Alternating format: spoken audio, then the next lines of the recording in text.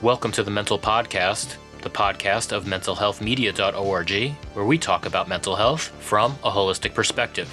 I'm your host, Jesse Zookman, and on the show today we have Aubrey Good. Aubrey is a social media director over at the International Bipolar Foundation, and she runs some of my favorite feeds when it comes to mental health, finding information, new science, patient stories, so on and so forth. So I thought Aubrey would be a good person to talk to about staying grounded, staying emotionally regulated, staying healthy while still being very online. We're going to share all that we have learned over the years about staying well and still, being on our phones probably more than most people. We did record this podcast a few months ago, so we do mention the holidays. It's been a really long road, people. Please give me a little bit of a break. But now that I'm feeling better, I've been able to edit more, and we're getting these podcasts out the door. But we do talk about the holidays. But the good news is that it's been so long since we recorded this. It's about to be the holidays again. So, maybe this isn't the most evergreen episode, but now I think it's about to be evergreen again because people with chronic illnesses just take a while to edit podcasts. It's just how it goes, but hopefully we've waited so long that this podcast has some new utility for you. If you find the conversation valuable, please consider supporting us over at mentalhealthmedia.org, where you can throw us a couple of bucks and get a tax write-off at the end of the year. We are fiscally sponsored by the Northwest Film Forum, so we are a nonprofit project, and we're trying to get off the ground so we can use all the help that we can get. If you like the conversation, you want to keep us going, please support us if you're able. And as always, please don't make any changes whatsoever to your treatment plan based on any content on the podcast or anything you find on the website, mentalhealthmedia.org. If you have questions about your health, mental health, any mental health treatments, you've got to talk to the pros, talk to your doctor, talk to your mental health care professional. I'm a patient. I've got my own story. I've got my own perspectives, but no one on the internet can make a really decent suggestion of what kind of treatment will work for you without knowing you, and that's not me. I don't know you. I'm just a guy in a phone. And with that, I guess we'll bring you to the always excellent Aubrey Good. Aubrey Good, thanks for being on the Mental Podcast. How are you this evening? I'm well. How are you?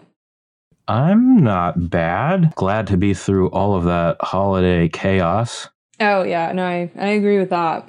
It's hard. It's a hard time for mental health folks for all kinds of reasons, but for me, routine is just the name of the game. This is something we've talked about a little bit online. And if you don't have your routine, it kind of messes you up a little bit. Yeah, I probably wouldn't have agreed with you probably a couple weeks ago. I've always thought that my life was ruled by chaos and I thrived in it.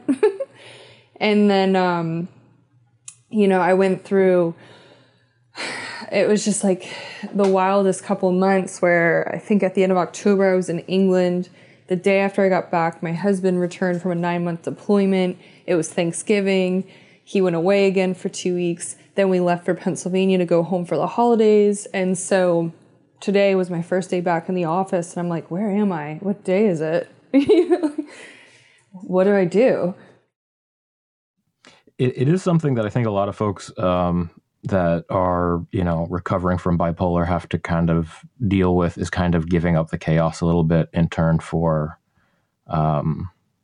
something a little bit, a life that's a little bit more predictable and more stable. Is that something you've struggled with in your journey? Yeah. When I was first diagnosed, it was at 18, and from I think like 18 to 21, I probably spent 270 days a year drunk. So when they said, you need routine and stability, my thought at that time was, okay, so you're telling me to be boring. That's all I could equate it to. And then even in, I'd say like the last 2 years that I really started to take my mental health seriously, I just kept having this idea that stability meant being boring. And I just I don't know if it's like the hypomania in me, but I just always have these grand ideas of I'm going to travel the world and I'm not going to live by any rules. And that's probably been the hardest part of my recovery, is just giving myself up to routine and saying, okay, yeah, you know what, this is a good thing. And it's always better when I'm prepared. You know, when I go into things not prepared, it's when chaos ensues and I get worked up. And so, yeah, you can't sleep. You know, you're up 3 a.m, still angry about that thing you saw online at noon. So. Yeah, my kryptonite is like looking up population statistics late at night, or like, I don't know. I will do that too, though, where I'll either like get really geeky on something that'll just get me really excited, whether that's like any kind of weird little thing, which could be population statistics, it could be menswear history, I mean wrestling history, all kinds of stuff. But it will be also just the drama of the internet and like trying to find the right, find the truth, and how am I going to create an argument to prove everybody wrong. Yeah. And that is a kryptonite too, where I will stay out. It'll be like, okay, I think I'm over it. It's 10:30. It's 11 o'clock. I just get this new idea. And then bam, the ideas just cascade and cascade and cascade. Before I know it, it's 4 a.m. and I want to go. Yeah, no, I am the same. I often, when I retell the whole story, when asked about what drove you to take your mental health seriously, a lot of it had to do with the 2016 election, because I got caught up in that.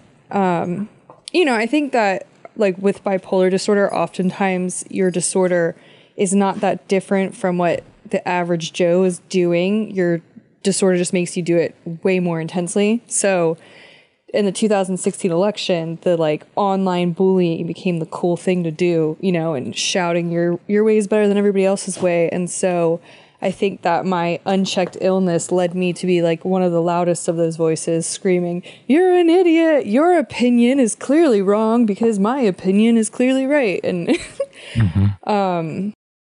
did you have some fans rooting you on though while you're going through all of that? Well, it's that whole topic is so slippery, because like I said, it's also a cultural phenomenon that people without bipolar are participating in. So I did have a lot of friends who were screaming at, one side or the other. I was in the military, my husband's military, so a lot of our friends are conservatives screaming at liberals, and a lot of our liberal friends are, because we're from Philadelphia, a lot of our liberal friends are screaming at the conservatives. So I was kind of like in the middle, just kind of like screaming about my individual ideas, not necessarily the left or right. And then I started getting attacked by my friends because I wasn't choosing the side. I was choosing the topic. So the topic specifically was usually Syrian refugees, because that's what I was pursuing a career in, resettling refugees. And so my friends would go, "Oh, you need to denounce all Democrats or all, conservatives." And I'd be like, "Well, wait, I'm just yelling at you about this idea." So yeah, I mean, I would say root it on, but also, the internet's a slippery slope where once you say the wrong thing, the people who are rooting you on are now attacking you. So, right. Then when you have, and this is, I'm sorry, go ahead. I was just going to say, then when you have bipolar and you're working yourself up and thinking, you get these ideas where, I have to be right. I know this person's wrong. It's like this massive explosion of bad ideas. And then it just starts the cascade of staying up late. And then for me, at least, blam, depression. And then you're in it. But, as sticky as the internet is, it's such a part of our life. And the reason I really wanted to talk to you is that you are kind of an internet master. Your feeds with the International Bipolar Federation, some of the best feeds, if not the best feed on mental health that is out there as far as curating news, studies, op-eds, patient stories. And you live and breathe the internet while on your own path of recovery. So tell us a little bit about what you do for your day job and how you manage all of that. Yeah, so I'm the program and social media coordinator at International Bipolar Foundation. Foundation, I'm sorry. That's okay. A lot of people say federation, and I actually think it sounds way more fun, like kind of like Star Trek-y or something. So I'm like, You're right, right. I roll with it. But it's actually my year anniversary. I started there a year ago. They hired me on. I had volunteered there 6 months before that, doing the same stuff. And congratulations. Thank you. Yeah, it's really funny. So prior to that, I never really spoke about my mental health. I was starting to seek treatment again for about a year, but it wasn't until I volunteered at International Bipolar Foundation that I was meeting people who were, for lack of better words, normal, in my opinion. Like people who had day jobs or people who were just like average people. It wasn't this whole, Demi Lovato versus can't get out of bed ever narrative you see in the media. So when I was meeting all these people and they're like, oh yeah, I have friends and I'm married, and I'm thinking, whoa, like that's really cool. For not even realizing like I myself am married with bipolar and do all of these things too. But so they inspired me to come out and just tell all of my family and friends, like, look, this is what I've been dealing with. This is why I've had such a hard time, and my life's kind of a mess right now. So I became really passionate.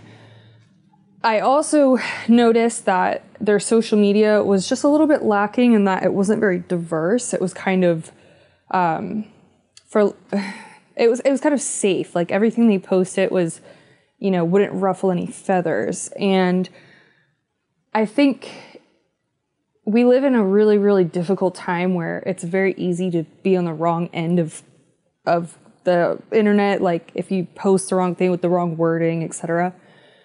But I also felt like so many people were missing the ability to relate to different aspects of bipolar disorder because we weren't posting anything that maybe was specific to the Black community or to the Islamic community, etc. So what I started to do was just basically sit there and I have Google alerts and I would go on Facebook, Google, Twitter, and I would just start Googling, mental illness, Black community, depression and bipolar veteran community, and I don't know, mental illness research, etc. And I think the reason I probably am able to curate so much is because it's my job. So I'm getting paid to research this stuff, and I have to read through all of these articles and make sure that the overall message is good. And so it's been a little bit hard because my whole day is spent in bipolar awareness. And then when I come home, I also have the disorder, but then I also want to vent, on my own personal Twitter a little bit, or just talk about my personal life. And then I have people that I'm supposed to be reading their books, etc. And it's like, sometimes I have to take a step back and be like, oh goodness, like there is a life outside of this disorder. You do have hobbies. So, I don't know if you've ever seen this show, It's Always Sunny in Philadelphia, but there's this meme that goes around, and it's one of the main characters, Charlie, and he's got like a map of things all over his wall. There's, like red pen drawing all over, and he's smoking a cigarette all frazzled. And sometimes that's me coming out of work where I'm like, bipolar's everywhere. Trying to connect the dots. But yeah, so that's really what I kind of do. I also, run the programs and all, but most people know me from probably the social media, the Facebook, Twitter, Instagram. And tell us a little bit about what the foundation is and what it does. So the foundation was started 10, 11 years ago by 4 mothers of children with bipolar. So the neat thing about it is it began as a a resource and support network for caregivers. And now it's grown. So we have a book. It's called Healthy Living with Bipolar Disorder. It's free. You can download it online, or you can email us and we'll send you a hard copy. But each chapter is written by a different doctor, and it's got, every different topic possible about medications, not medications, alternative medications, diet, the different types of the disorder, etc. So that's one thing we do. We also have a mental health patch. It's an awareness patch, and the Girl Scouts have adopted it, but we give it to any kids. They basically go through our activity packet and learn about the brain and what mental health is, and then they can get a cool patch. And it's been really popular, so we're actually editing it so that it's more inclusive for like classrooms, etc. And we've had some Boy Scouts do it. The Boy Scouts wouldn't adopt it, unfortunately. They're kind of difficult to navigate. So, but we've had some individual troops say, hey, we're going to do it anyway.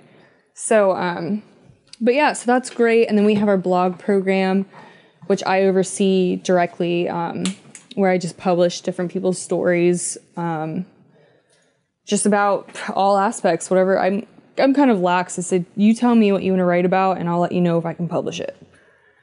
So that, we have our webinars. We do a couple times a month. They're free online. Those are doctors, authors, etc. So what we really are we're basically a source of bipolar education for free. And if you called, and said, hey, I have this insurance, I need to find a psychiatrist, I can help you look, and I can say, here are these resources available to you. The one thing I want to just underline is we are not a crisis center. If you do contact us and you're in crisis, we are happy to contact you with one. But lately there was like a weird blurb that was out on the internet that we were a crisis center, and we were getting a lot of crisis calls, and we were like, oh no. Well, yeah, and it was the holidays, which is a very hard time for people. So, but if someone calls you like that, you help them find their local yes, resources. Of course. Yeah. Mm-hmm. I just want to put that bottom line out there in case people get confused. Just because our office is closed after 5 p.m. Pacific Standard Time. So we've had a couple people say, I tried to call you at 9 p.m. And I'm like, I was trying to sleep at my house, but sure, of course. Yeah, but yeah, so we do resources, and then we're small but mighty, so we're slowly trying to expand our programs to reach, like the prison population, things like that. But there are just a couple of us in that office pumping all this information out. So I usually tell people, please bear with me because I'm doing my best, but I also have bipolar and my moods don't like to cooperate. Right. And you are spending so much time in that online world, which, at the beginning of the conversation, we talked about as to how tumultuous it can be and how combative it can be. And you're trying to manage your own mood disorder. How do you put that all together? Not always well. I mean, it kind of depends. I like to say I have a healthy ego, but if you're feeling kind of down, little things will start to tear at you. The last couple of days have been rough because it is the holidays, and everybody, I joke about it, and I don't mean this in any offensive way, but I'm mentally ill working with the mentally ill, so things can get a little hairy. Say that again.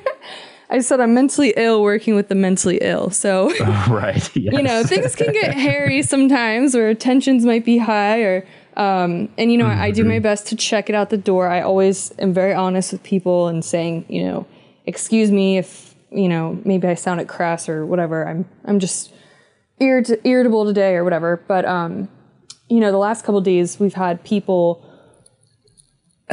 It's always hard because you say don't take your work personally, but I pour so much of myself into my work. It's hard not to. And we've had a lot of people criticizing some of the articles we posted because they hit a certain demographic. One was like what? What do you mean? Like a good example, because I had to pull it, was an article. It was about Christianity, and a pastor created a program to try to help Christian pastors teach their congregation to seek professional mental health treatment. Mm-hmm. Which we, are, okay, great. Let's do that. And so it's just that time of year. People are edgy. And so one person commented, well, religion's a mental illness. And then it just flurried from there, where people are saying that, the church hurt me, which is a valid complaint, but you should never address the church, blah, blah, blah. This is a religious article. How dare you? And my rule is kind of like, if the comments become a zoo and all these people see that it's attracting negative attention, it attracts more negative attention. So sometimes it's better to just pull the article. But then you have people also messaging saying, hey, thank you for that article. I'm a Christian and my pastor did not handle this the right way. And I'm going to show him this, So essentially what it boils down to is people trying to say that, me, in quotations, because they don't know it's me, that I posted something that was pro-Christianity and that we're trying to shove religion down people's throats, which is not at all the case. So then it touches on do we let people internet bullying and then creating other people to create negativity dictate our news feeds so that we only share the blasé, general, vague, be happy, don't be sad, posts? Or do we try to reach demographics of all kinds that, it was funny, the couple days before that, we shared one about Islam doing the same thing. No issues. So it only takes one person. Another example is we had an article about a study that came out saying that marijuana might age your brain 3 years if you have schizophrenia, bipolar, etc. Sure. And pro-marijuana people got very upset about that. And very upset about that, where I had to pull the article because there's 200 nasty comments. And I was laughing. I wasn't really laughing. I'm laughing in retrospect. At the time, I was gritting my teeth thinking, really, people? It's New Year's Eve. But I was thinking, this is a study that just simply says, it might age your brain 3 years. It wasn't a study saying don't smoke marijuana. It wasn't a study saying marijuana is bad for you. It just said, might age your brain 3 years. And I was looking at my lithium in my cabinet going, this is probably aging me 20 years.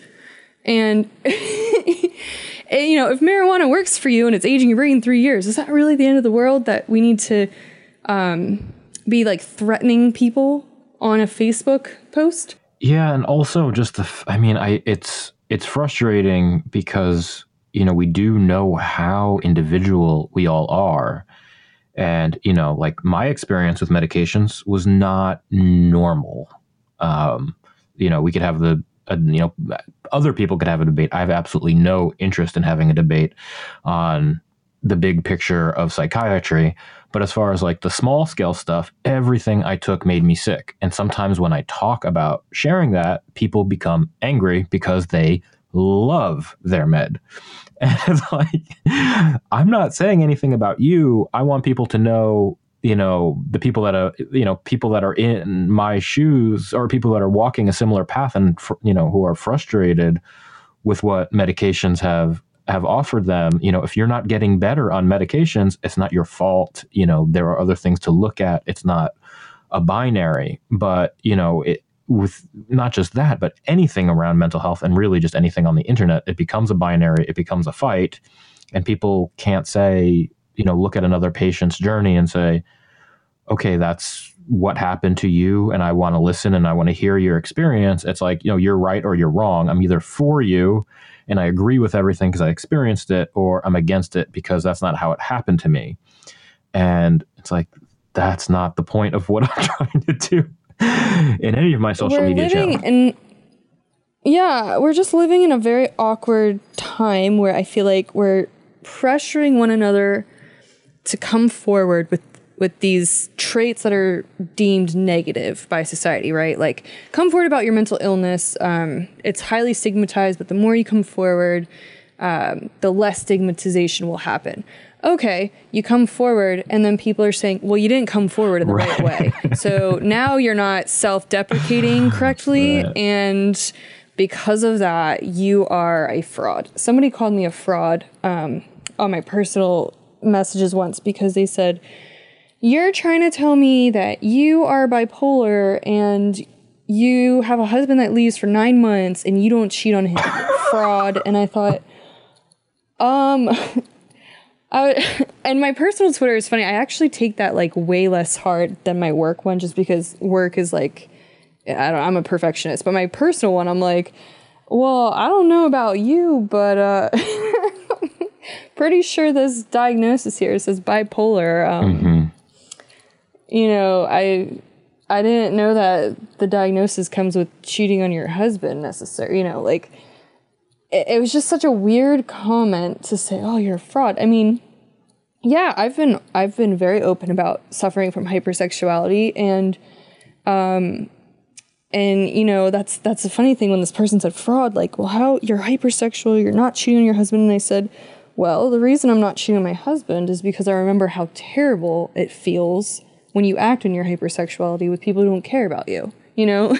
It's not that I don't have the urge, or not that I don't experience but, you know, we're all individuals with individual choice. I'm very sorry if that person, you know, had cheated on their loved one at one point. You know, I no judgment here, but that's to say that it's one size fits all is just so ludicrous to me. For sure. And then, you know, the other two frustrating things is, you know, the last person I had someone that just, you know, people get pet theories on illness, like alternate theories, you know, very, you know, creative or just outlier theories of mental illness or even other types of illness. And then they say everybody else is fake because mental illness isn't real because I have a conspiracy theory. That I hate that, because there's a lot of, I mean, I'm doing this work because I'm trying to find people who are struggling and they're looking for information. And then to have people that are like, no, mental illness is a conspiracy theory because they're in their own denial is a nightmare. And then, you know, just people like nitpicking science articles. It's like, no, one study is not gospel. It's not intended to be. And then, you know, and yes, that's such a good point. You know, it's like, maybe this is going in this direction. Maybe here's, you know, if there's an article on running and, you know, anxiety, maybe that's something you want to try. Probably pretty harmless to, you know, run for half a mile. You don't have to get angry that it's not going to cure everything or, I mean, just everything. Like people, it's like, yes or that no. It's preliminary. And so like much people, of it is. That's the thing. Yeah. When I share it on the work account, that's what I've been having issues with the last week or so. And I mean, it's just a general vibe, and I'm aware of it. But these research articles, they're tearing them apart. And I'm going, hey, guys, like, usually this is preliminary, meaning we're going to do 800 more of these studies.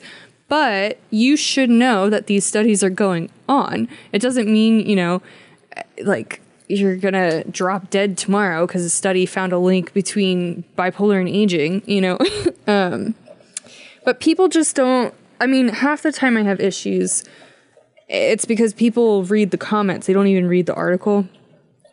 So you get people who are arguing about, it's not even what the article addresses. Like, they're arguing about whatever the comment section is, and you just think, okay, you know, I mean, the thing that hurts my soul is when I go on and I'm moderating the comments and mentally ill people are calling other people crazy. And it's, you know, I'll be perfectly honest, when I'm very upset, I'm known to, you're being crazy right now. And then I like, okay, wait, keep yourself, you know, you got to check it. But when, you know, like the internet, and people are just, you're crazy, or, oh, you're being manic. And it's like, no, we're stigmatizing ourselves. Sure. And then people, you know, and then I see people calling each other fakers. Or faker, or are you even bipolar? Or, I mean, the hardest one for me, and I've been addressing this since I started doing this stuff, was that I got bullied a lot when I first came out because I didn't know any of these, like, person first language terms. I didn't know anything. I just knew I came forward. What are person first language terms? I have bipolar instead of I am, or okay. You are, or you have, what's the other one? My mind's blanking. Or, commit suicide versus took their life. Died by suicide, whatever. So, when I first came forward, the first thing I'm trying to do is just tell people hi, my name's Aubrey, I have bipolar, this is my story. And people were going, oh, whoa, you cannot say you are bipolar. Or you cannot say, I think, the way my husband and I used to describe my episodes was if I said to him, I'm feeling crazy right now, he knew that meant, I didn't have control over my mind. I was freaking out. And that's just what I would say is I'm feeling crazy. And I remember just saying that and somebody just tearing me apart. And I remember just thinking, I was horrified and I was so afraid, I just come forward and now I don't ever want to speak about it again. I had one person tell me, I was on my personal account because I said, I don't mind the term crazy because I'm still learning about these terms. The person said that the foundation was at fault for hiring somebody who's so stigmatizing and blah, blah, blah. And so me being this perfectionist and just wanting to please people, I guess, I'm thinking, I'm not doing it right. Maybe I am a fraud. Maybe my experience isn't making sense and I'm just this outlier. And then I got it together and was like, no, F that. How did that happen? What was that like? Were you, because I know there's a lot of people listening that are, they've had that shock of getting into a fight online. How do you get from there to mastery so you can wade into those waters and not feel, be so triggered and upset by the conversation? Part of it is that I tell myself, and I have to remind myself all the time, the online reality is not, I'm not going to say it's not real life, but it's different from your physical life, right? So while I have very many relationships online that I absolutely cherish, at the end of the day, I still have all of my friends and family. I was very fortunate. They all support me and very heavily support me. So I had to start putting it in perspective. Even if you say the wrong thing for half a second. Right. Well, they don't even know. Half the time it's kind of a joke because, if I say something wrong, my husband goes, you can't say that, because he, keeps me in check. But it's because I was doing it to him. You can't say it because then I say it by accident. I used to freak out.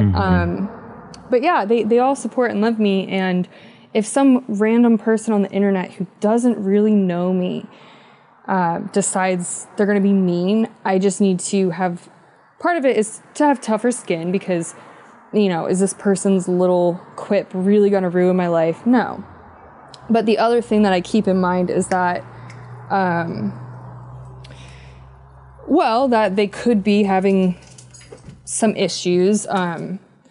For example, I had a couple people, not many, but I had a couple people say that I was being inspiration porn because I'm too successful for somebody with bipolar, and people are going to see that and get the wrong message. And I was very upset. And then I reminded myself, okay, these people are clearly saying something under that message that's, they're maybe not doing so well right now. And maybe they're comparing. And they're hurting. Maybe they're hurting. Yeah. So, I had to kind of step back from that. And so I just say, when, people would say that to me, hey, I didn't know any people like me. I didn't know that there are people who could work and could be married and could be hypersexual and control themselves. And there are people like me. And so we deserve to be heard too. And so I'm really big on just hear me out and I'll hear you out, no judgment, and let's support each other in our differences. And so, we all have our egos and things, so it is hard to get negative interaction online, but I've just kind of channeled it back into not doing that to other people. So when I see somebody write a really beautiful blog and it says commit suicide in it, I don't jump down their throat. I say, okay, this is great. I'm going to publish it. And then after a couple like back and forth comments, I might say, hey, just so you know, commit suicide is actually kind of an outdated way of saying somebody took their life, and this is why. And it's much less abrasive than, oh, I'm going to shut you down and not listen to your story because I'm very bothered by your semantics. Same with the I am, I have argument. Professionally, I always get it right professionally, but personally, you know, if I'm not thinking, I might say, oh, I am bipolar. And I've had people really, really attack me for that. And it doesn't make sense to me, which doesn't mean that my opinion's the right one, but I've just decided if you only think of me as a couple words in a sentence and not the entire story, maybe we're just not a fit to be in a conversation anyway. Because it's also, I don't know if you've encountered this, but with my Twitter, I don't have a blog or anything like that. I'm not trying to use the Twitter for a professional reason. I'm just there to like hang out.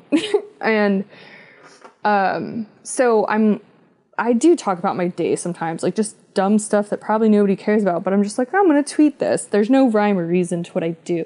So sometimes I'll get people who work with me through the foundation and then they realize they don't actually like me as a person. What do you mean? Like, you know, I was in the military, so like if I was like, oh, I was shooting guns the other day or something, somebody might be very anti-gun and be like, whoa, wait a minute. I didn't know you liked guns because you're this mental health advocate that I talked to. And I'm like, right, but I do a lot of other stuff too. And so some people get, you know, that's like a controversial topic, which is why I use that example. But, you know, it could be as dumb as like, people don't like that I talk about my dog. They don't care, you know, just things like that. So I think I hear your dog in the background there. Is that your pupper? It is. Can we talk about this pupper? Hello, Rue. Yeah, he's sitting here in his bow tie. Like, somebody pay attention to me. Every time I'm on my podcast, he can't just sit still. I can't believe anybody doesn't love our animals that support people with mental illness, and this is definitely going to be a theme of this platform. Is discussing all of these amazing animals that help us get through our day. So, don't mean to. I will go back to this topic, but since you're there with your dogger, could you talk a little bit about what they do for you? Sure. So his name is Rue. He is a beautiful Australian cattle dog. And I've had him as long as I was married about. I got him a couple months after we got married because my husband was gone all the time and I went through a severe depression and was just very lonely. How long ago was that? So we got him 5 years ago. Cool. And so... Oh, yeah, you... We're talking about you, bud. I know. He's a little ham. He's really spoiled, so he thinks he's a human. But I actually don't... I have to admit, I'm not really an animal person. So when I said, oh, I want a dog, my husband was like, to what, kill it? Like, he was like, what? And I was like, no, I'm serious. I want one. So, so we decided to get him, and then he just...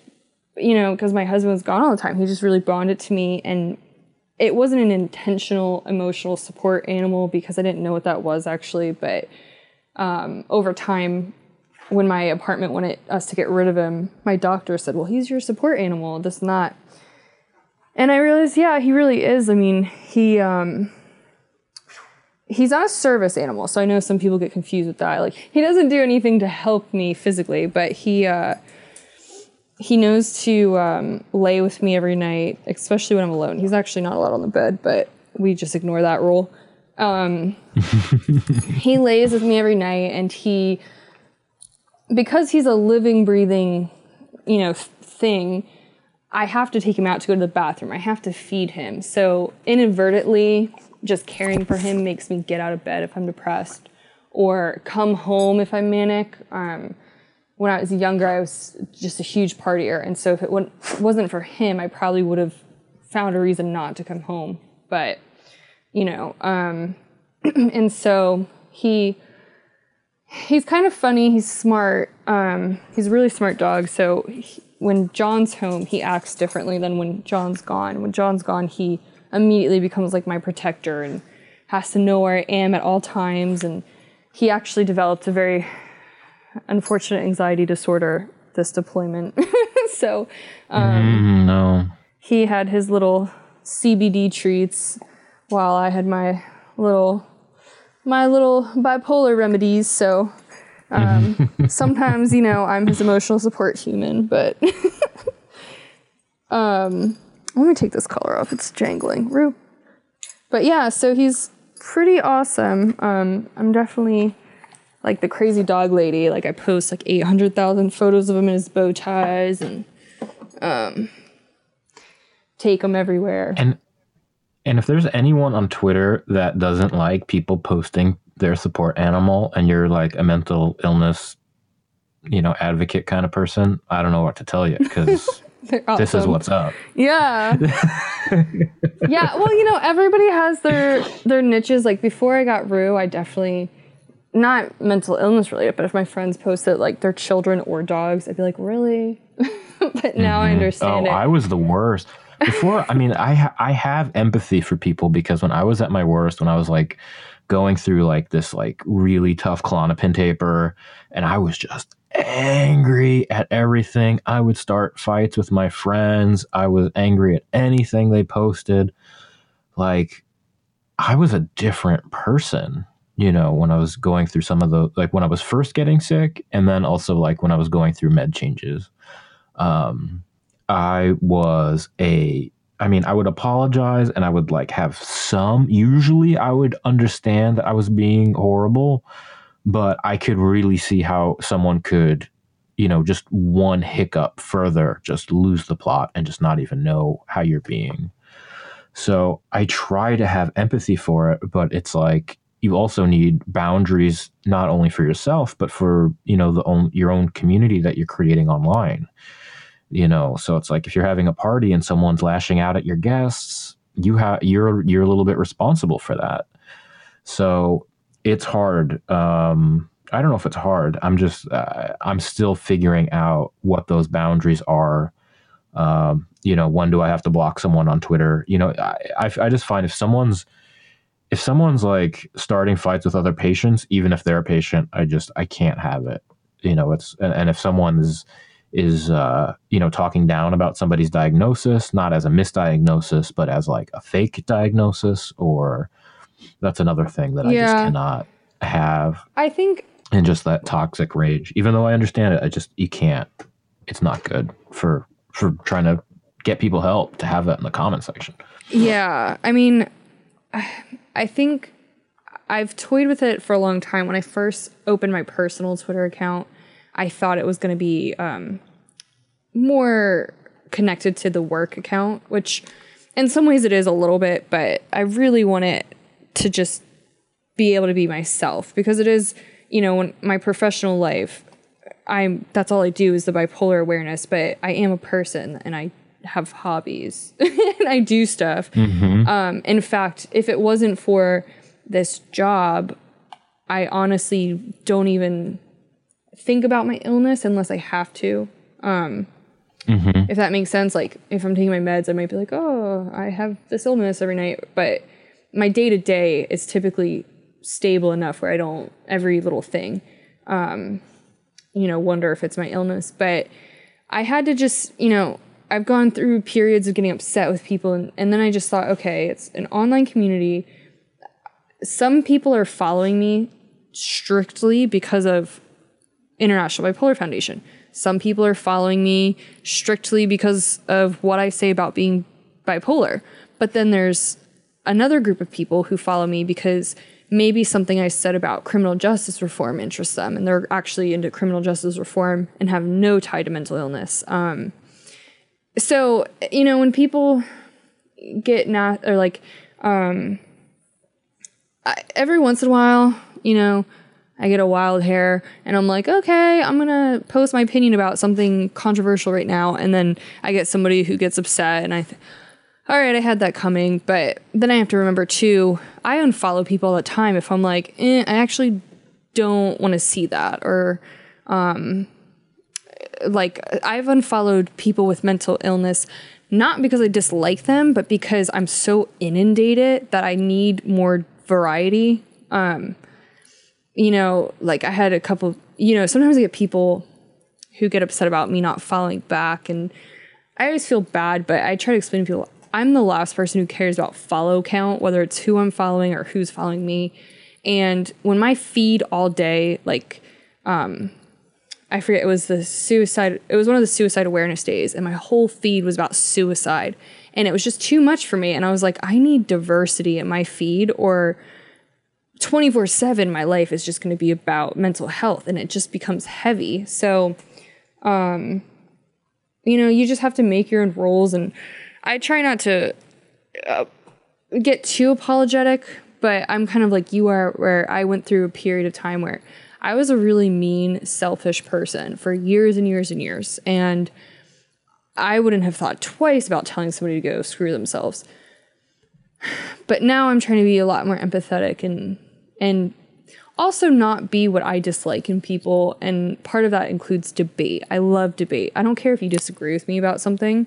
I love to debate it. I want to hear your opinion and not have it be shut down instantly because it's different. And so a couple of people have noticed, like, I'll ask questions once in a while on my Twitter, just kind of controversial, like, do you care if somebody says crazy? And it's not me stirring the pot. It's me saying, hey, don't be afraid to tell me what you think. Like, my kind of rule is, if I tell you what I want out of respect and you tell me what you want out of respect, we can mutually get along. But if, one of us crosses that line for each other, all right, time to part ways. It doesn't have to be this ugly, nasty diva moment that I feel like so many people want. Mm-hmm.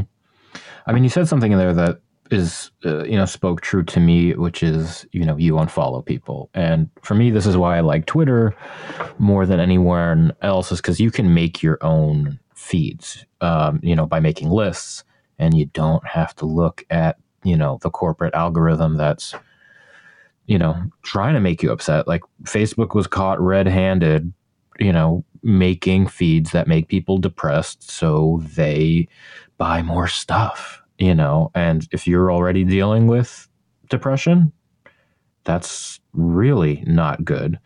But I wanted to ask you if you find that, some platforms are easier than others to mitigate. So Twitter by far is my preferred method in terms of like curating stuff for work and interacting. Instagram is okay, but it's kind of hard to, like, Instagram's all photos, so there's only so many like cliche quotes you can post. Right, it's hard. I can't figure out how to do it either for mental illness. It's it gets like I can't.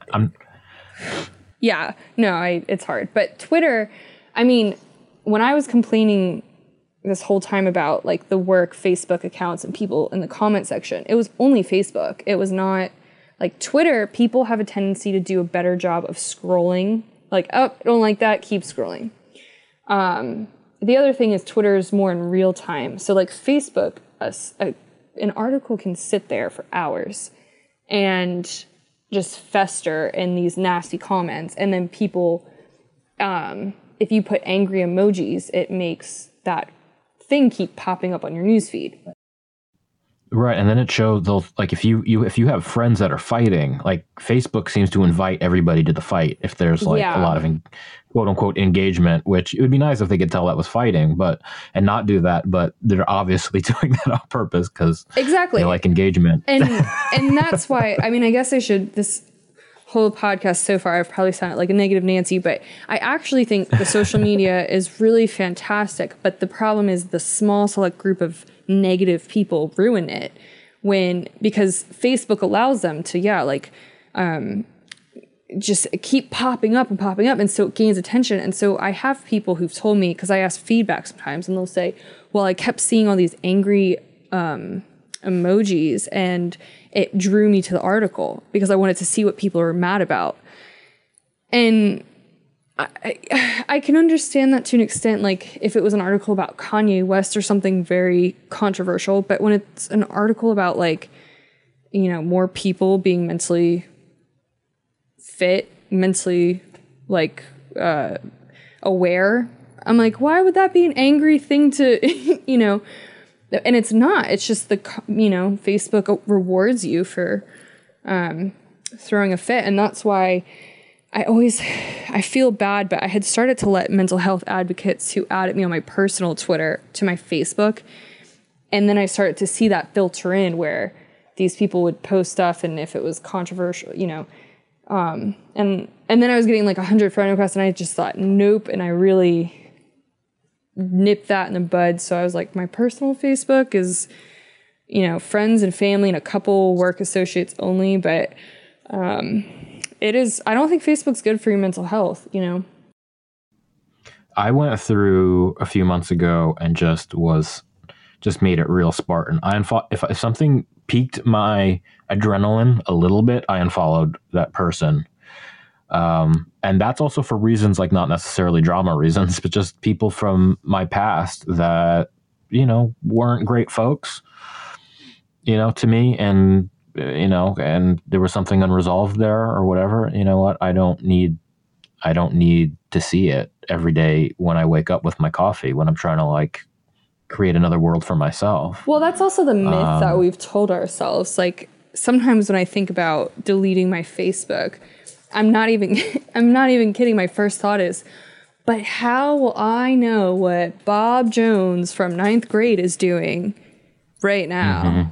And it's like, right. And then I check myself and I'm like, okay, creepy. Like you don't need to know that. And,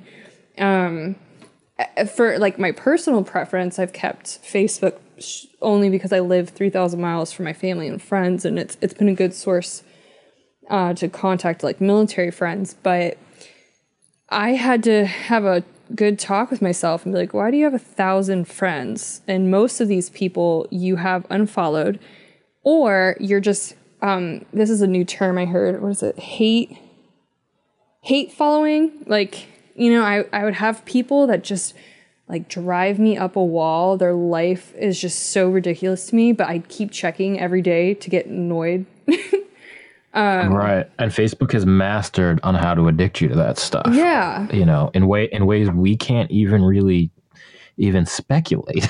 You know, it's so advanced and they have so much data on human psychology. You know, it's like billions of people around the world. So they know, you know, if it's 11 o'clock and, you know, you've been at this certain place, because they're tracking that too. And they know you're going to react in a certain way at a certain time of day, really negatively, but it's going to get you to have a half-hour reaction, and you stay on their platform, you know, looking at a half hour of ads. They're going to serve you that content in just the right specific way to make you very upset. You know, you having a good day with Facebook, you know, Facebook doesn't care if you have a good day, but could you imagine if they did what they could use that technology for? If they were like, you know, I know this person, I can tell just by watching their habits that they have a mood disorder. We want to make sure they get through this day and really supported. Imagine what you could do with those algorithms to help people like us. Well, it's hard too.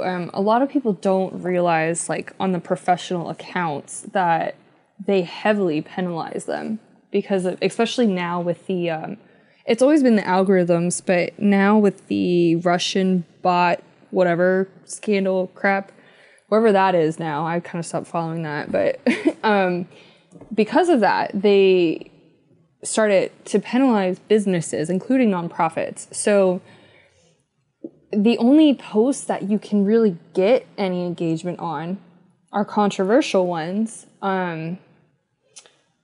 or else you don't, you know, around New Year's time, I think our posts were getting like 30 people were seeing them. And you're thinking, why? And I remember we do the World Bipolar Day, And usually we have a huge audience for that, a lot of participants. And it was the same week as Easter, maybe even the same day, I can't remember. And our reach was so low. We had thousands of people participating, and yet it wasn't reaching anybody because because they're punishing the business account. And so because you didn't want to pay for it. Well, we engagement. We don't normally, very, very, very rarely will we pay, and if we do, it's not too much because we try to not really waste any money on that. You know what I mean? Because that's kind of extortion, in my opinion. I mean, it's not, but I'm like, we're a nonprofit. We can't pay $1,000. You have an email list that's free. Yeah. Yeah. Use your email list. It doesn't cost. Exactly. You pay MailChimp $20 a month. Yeah. Done. So, but no, I mean, they just penalize. Yeah, they want you to pay, but they don't want, supposedly, to recreate the mess they had with the fake accounts and business accounts promoting like elections and stuff. So what they do now is they amplify personal accounts. And so what people don't always see when they're looking at the Facebook page and getting upset about certain things is that I literally can't get things seen if I don't post something once in a while that generates a little bit of controversy. And like an example would be when Mariah Carey came forward about having bipolar disorder. Mm-hmm. A lot of people don't care about celebrities. I personally am not a celebrity person. I could really care less about celebrity lifestyles. But if we don't post those things, which do interest millions of people, our posts will never get seen. Mm-hmm. So, people will say, why do you post celebrity stuff? Which, I mean, we're going to post it anyway. And it doesn't matter if they're celebrity or not. Their story matters. But my point to them is always, we have to, in a way. I mean, and I try to pick the best things that might be a little controversial so that it's not, like, for instance, I would never post anything about, like, what do you think about Kanye West and Donald Trump in the Oval Office? Like, that is not going to be on our page. Sure. I would need to take a Xanax to moderate that comment section. But if it's about, Amanda Bynes or Mariah Carey or marijuana, about marijuana and bipolar, like, yes, we are going to post those things because it's the only way to get our page to be seen again. And that is very unfortunate, but people don't see that Facebook's a game. It's not based on merit. It's based off of how you play the game. Right. Or, do I even need to have Facebook? Can I create this platform that I want to create and just forget about Facebook? I honestly, I think Twitter is so much more valuable. Right on. My husband deleted Facebook, and I was like, oh, well, it's funny. He didn't even tell me. He just did it. And I was like, I was on there, and I said, it says I'm married to nobody. And then I clicked it, and I'm like, did you block me? And he was like, what? And I'm like, why would you not tell me you deleted Facebook? And it was this whole thing, and, his mom's like, oh my God, like, did he block me? And I said, look what you did. But in reality, I was just upset because I was jealous because I'm like, Facebook controls me. But yeah, he's a wizard because he just looks and he's like, we just saw a friend we haven't seen in like 3 years the other day. And the friend was like, oh, when I was in New Zealand. And John's going, wow, when did that happen? And I'm like, oh my God, you don't even care. Like, I've been following this on Facebook for 3 years now. He just, I didn't know he went to New Zealand. All right, cool. My life's still going on. If you deleted yours though, would he have to go back on? That's the question. Are you just a Facebook proxy? No. Well, he doesn't even go on mine. Yeah. No, he doesn't even care. He doesn't even creep. Yeah. He's never even looked at my Twitter page. Like, and it's funny because he's an IT guy, so you'd think he would like want to do. He hates social media. He says it's the devil. So then there's me, and I'm like, well, my job's social media, and then I have my personal accounts, and I'm screaming that it's making me insane with all this like horrible commentation that's going on. I don't think commentation's a word. Right. I think I just made that up. Commentary. Confrontation. Whatever. Yeah, confrontation. I mix commentary. Anyway, it's one of those days. Now I'm making up words. But good thing I'm not on Facebook because somebody would comment and be like, excuse me. Who said you're fit to run things around here? No, I'm just kidding. But yeah, no, it's an ironic world. So what does he think about all of your... Does he think you should not be on any social media? Does he like it? Does he think you're better without it? He doesn't like it at all. I mean, he thinks it's ridiculous. He does not see the need to have to keep up with your first girlfriend in kindergarten, whatever. So he doesn't see need for it, and he's also kind of keeps to himself. So overall, no. With work, since it's my job, I don't really have a choice on that front. But he does think that I need to just find healthier ways of, like on New Year's, I was so upset just because I was having to deal with all of these comments, and he was like, "Can't you just look away for a couple hours?" And I said, well, "Unfortunately, there's crisis comments in here. I can't. I have to answer at least the people who are in crisis." Because that's meaning people that need help now because they're a danger to themselves or somebody else. Yeah. So, so he said, so he understands that, but when it comes to my personal accounts, he kind of says, you should just scale back then. Like, if I'm on my social media accounts at work all day, then I don't need to come home and be on Facebook for an hour. So that's been helpful. Now that he's back and like I'm not alone, it's been easier because we're doing more, but I'm trying to just keep my personal stuff in check, or just remember, like I said, you can't please everybody, and some people just want the world to burn. So, and that doesn't mean that they're, you should censor yourself, because, every time you do have somebody outraged, you have another person that said, "This really helped me find what worked for me." Exactly. Yeah. I mean, that's the biggest thing, is like the censorship. That's been hard to navigate.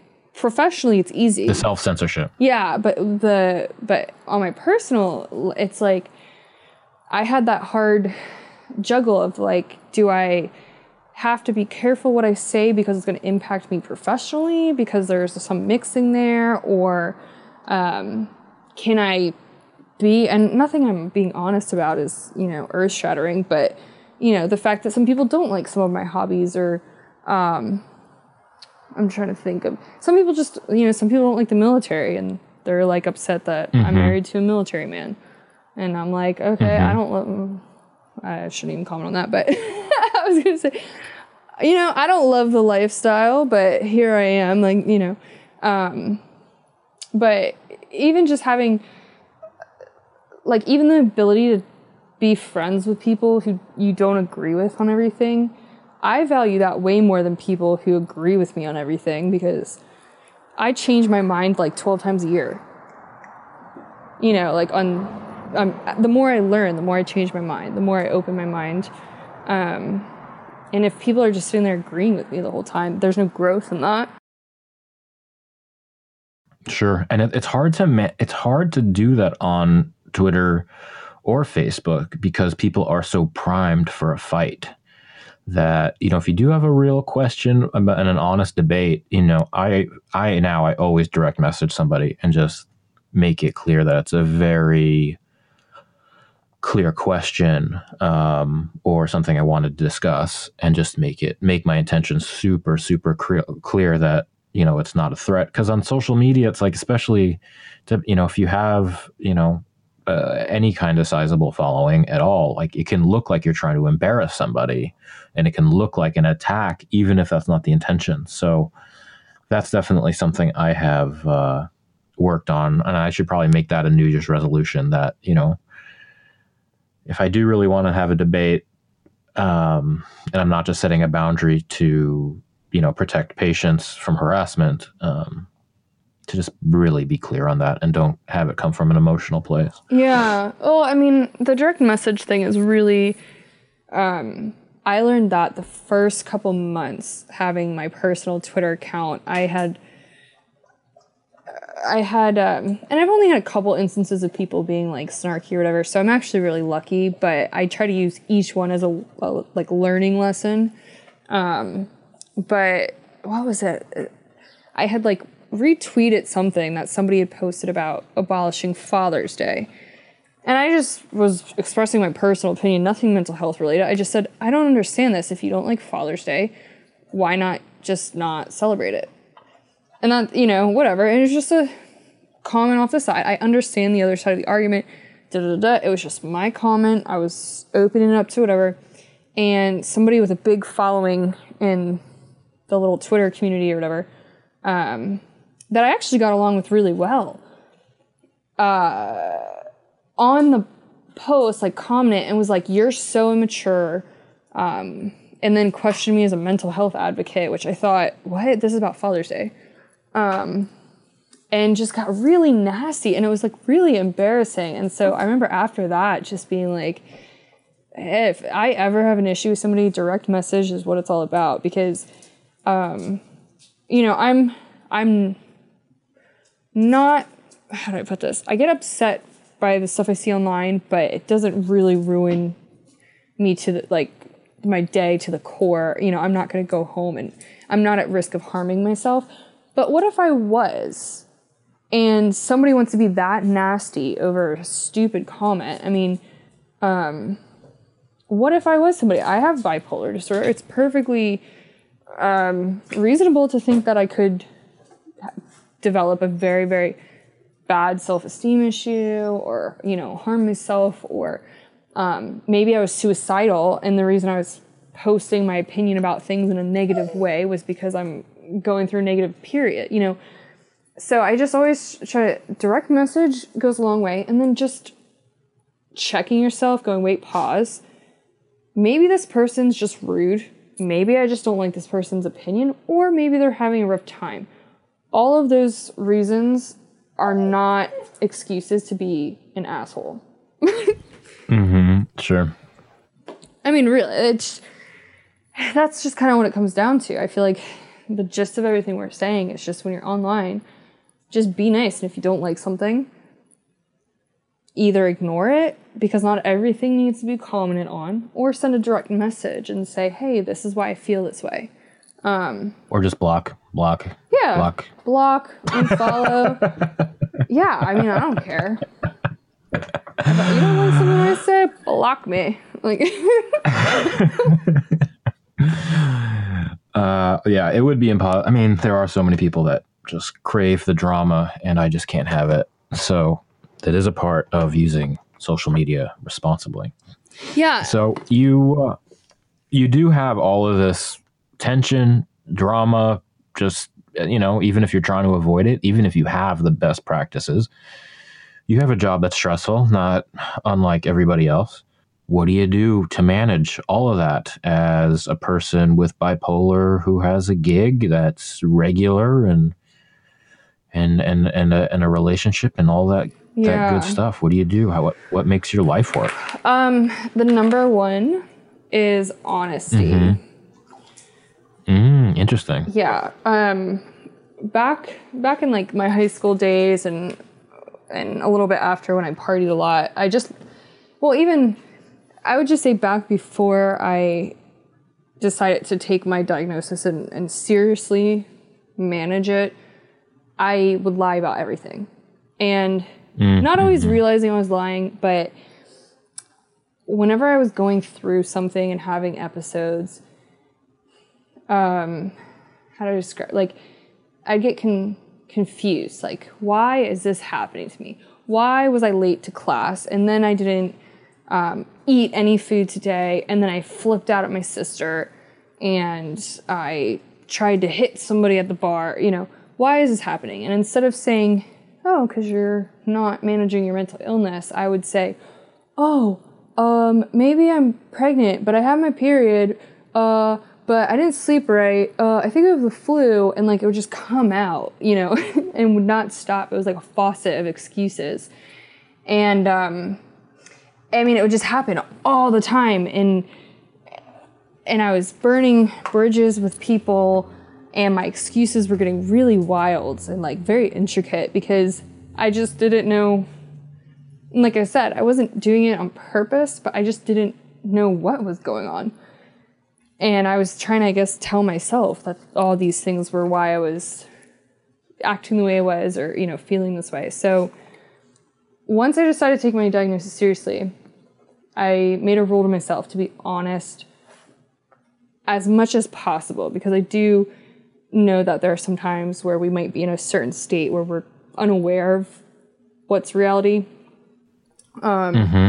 Sure. But yeah, so I tell my boss, hey, I'm not feeling well today, I'm agitated, or I didn't sleep, I'm feeling a little manicky, this, that, and the other thing. I just tell her and get it out of the way. And I'm fortunate enough to have... Brew. Whoa. Settle down. It's okay. It's fine. I walked away from him. Scared me.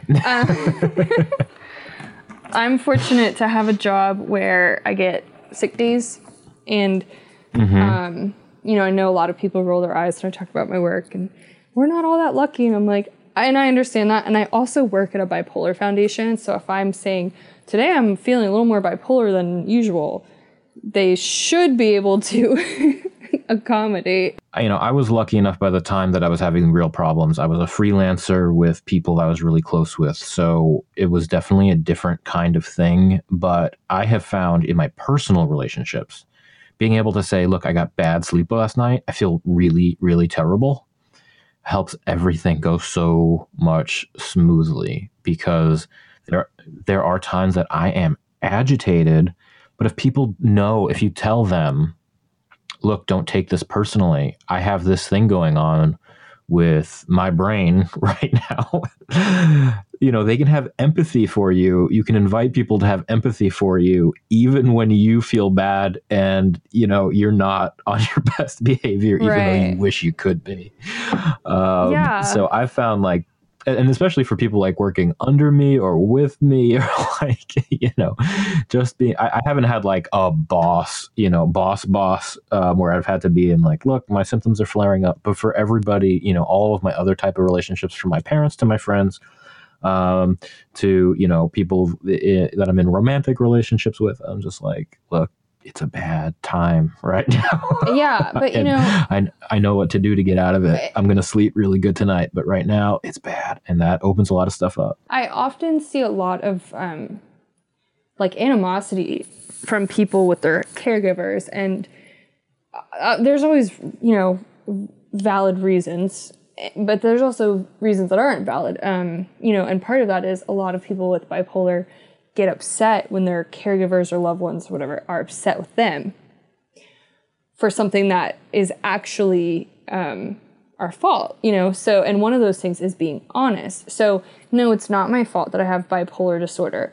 But when I was lying to my husband about my thoughts racing so fast, the only way I could control them was to drink a bottle of wine.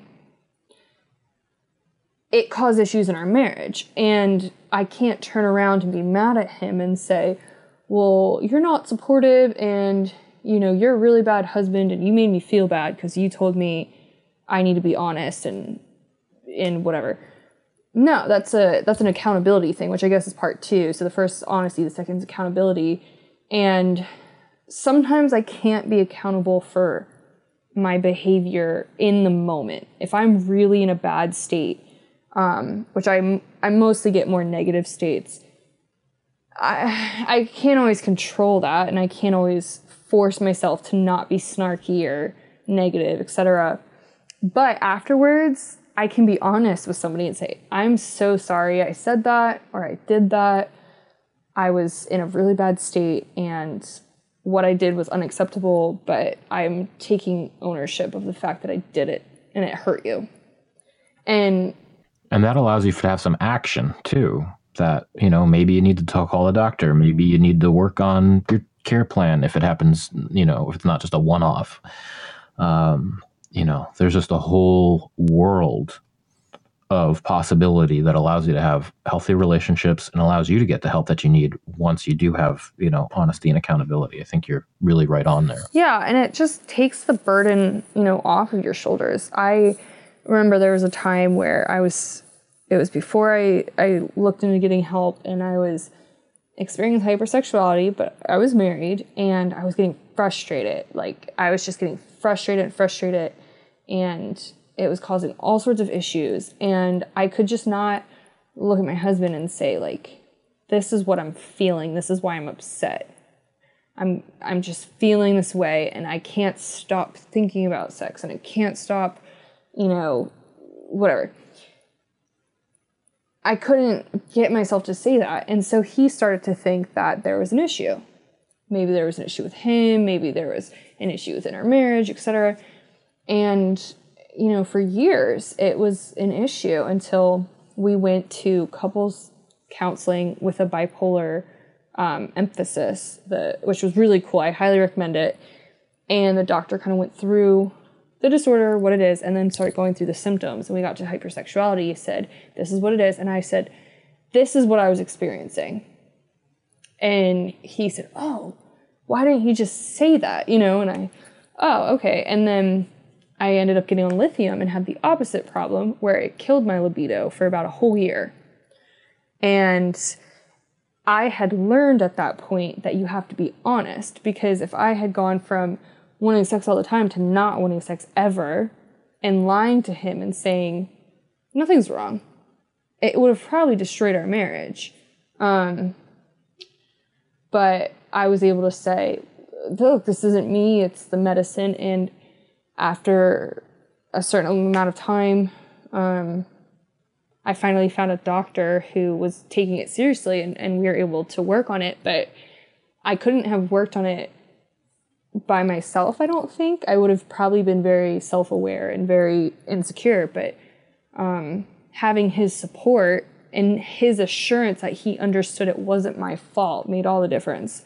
It made us closer, overcame the issues. And so, it's happened with friends and stuff too, where you just, as you were saying, when you tell people, hey, I just need to sleep. When I stopped ditching my friends' parties when I wasn't in a good mood and saying, this week's just not a good week for me. Oh, okay, great. We'll invite you to the next one. Yeah, and it's really hard to hear depending on where you are on this journey, but these conversations can make our relationships just amazing. And I know personally, if I hadn't gone through what I went through, I would have been without the emotional depth in my relationships for my whole life. And, going to therapy, having to have these like very tough conversations and being honest, upfront, and communicative of what's going on in my inner world with the people around me who I care about. It is, if anybody is looking for a silver lining, it is there. And I understand that, I didn't want to hear that at one point because I was just so mad that I was sick. But, that's the good news, is that, you learn, if you can learn how to communicate, you can, you're on your way to mastering, managing this thing. And it really can be, it can bring you to other places that are really special and intimate. Yeah, I think those two are probably the best things I've done for myself in terms of external relationships, but my own relationship with myself, that's always a work in progress. I'm a huge perfectionist, which has actually been my downfall many times. I think that's part of the problem, that in my personal social media, interactions, I can just brush things off. But, when it comes to work criticisms, I get so worked up because it's like, I've worked so hard for this. And I've been in school forever. and I'm a 4.0 student. And the reason I haven't graduated is because, well, for two reasons. I typically end up having a depressed episode towards the end of the semester and then just stop going to class. But the second reason is I'm also prone to having extreme fits. I call them my tantrums. If I get a bad mark on a test and I know I could have done better. So, my friends always laugh about one example. I got an 89 on a test and I had like an absolute meltdown, and they thought it was funny. I think it's funny now, but at the time I was livid. But yeah, I went into hysterics because I hadn't slept the night before. I didn't study, and I knew I could have done better. And so I took the test, I walked up to the desk, and I just dropped the class. And the professor was so confused because the college I go to, they actually don't do plus and minuses, so I would have still had a 4.0. And they also drop your lowest, they drop your lowest test or whatever it is, and that was my lowest test. So the professor was like, what? And then the next semester, they saw me in there again, and they're like, hi, what are you, what are you doing back? We're so happy to see you, but what the heck is going on? And I was like, oh, I'm back. I know I can do better this semester. And they're like, you were like the number 2 person in the class. What do you mean? I'm like, I know I can be number 1, So, in walks Doogie Howser. I know. That might be a different generation. So I'm a perfectionist, and I take that very, I don't know how to fix it. I'm working on it. I have a planner that I carry. It's a pocket planner.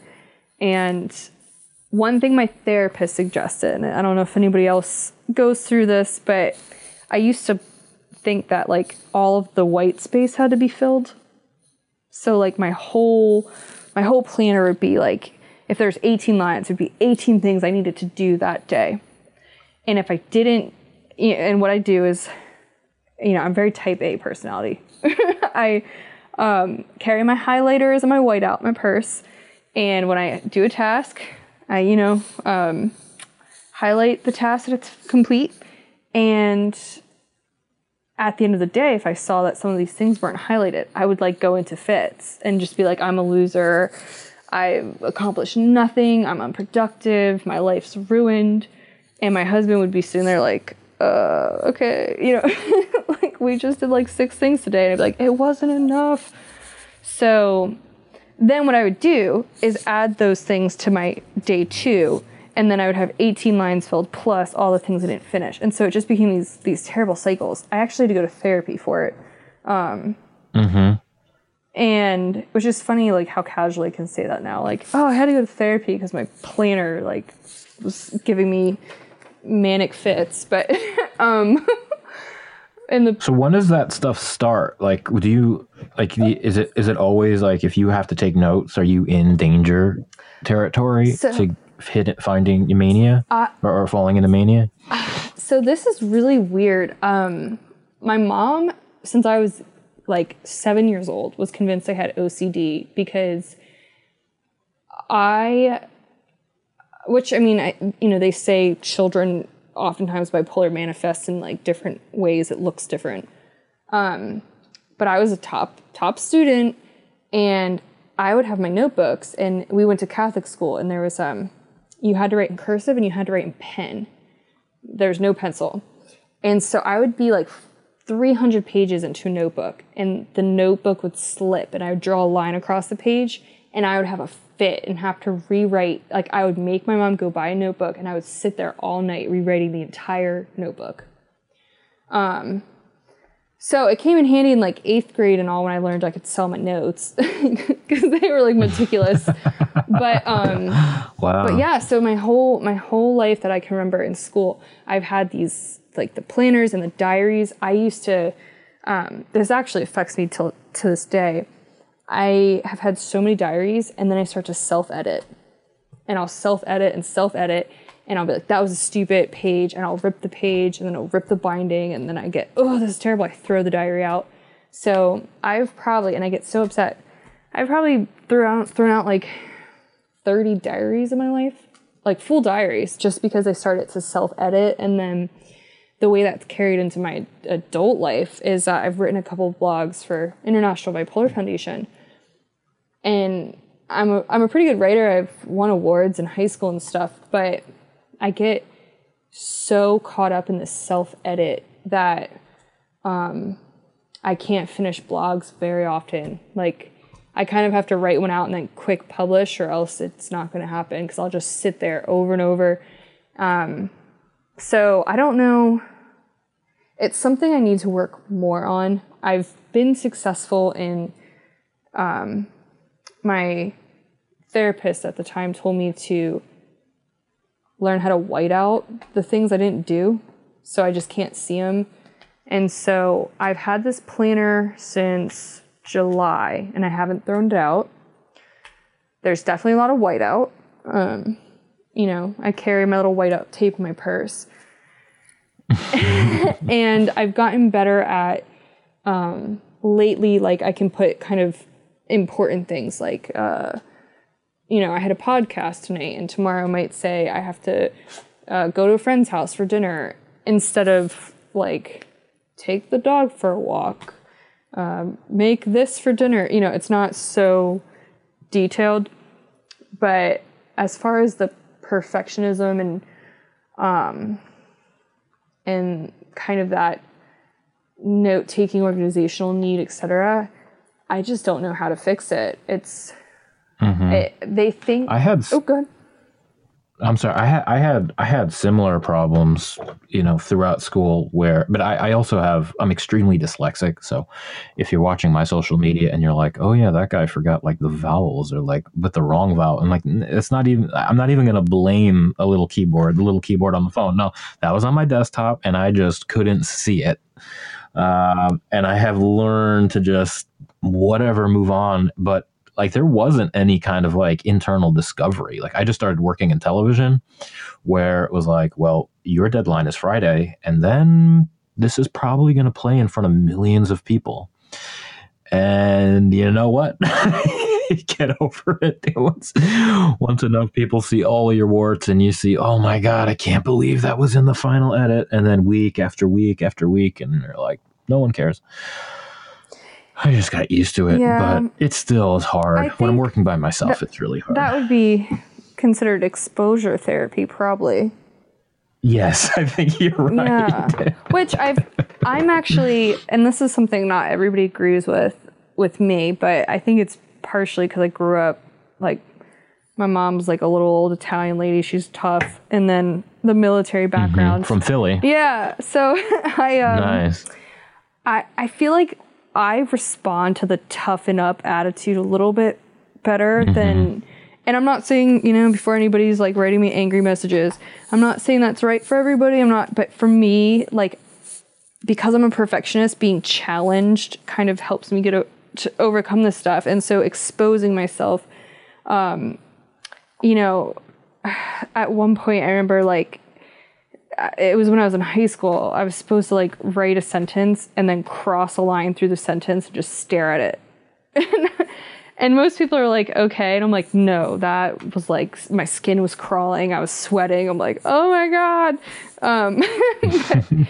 But little, like, the exposure and pushing myself, definitely, like, an example of that being successful is I just got my driver's license in March, and I'm 27. And I'm not going to blame it totally on the bipolar. I was in a really bad car accident twice, and that kind of freaked me out. But then I just became kind of complacent, and then I was having these, like, I live in San Diego now, and there's this highway system with like these swirling, loopy highways. And I just kept having these dreams of like crashing over the barrier onto the, like, flying out and dying.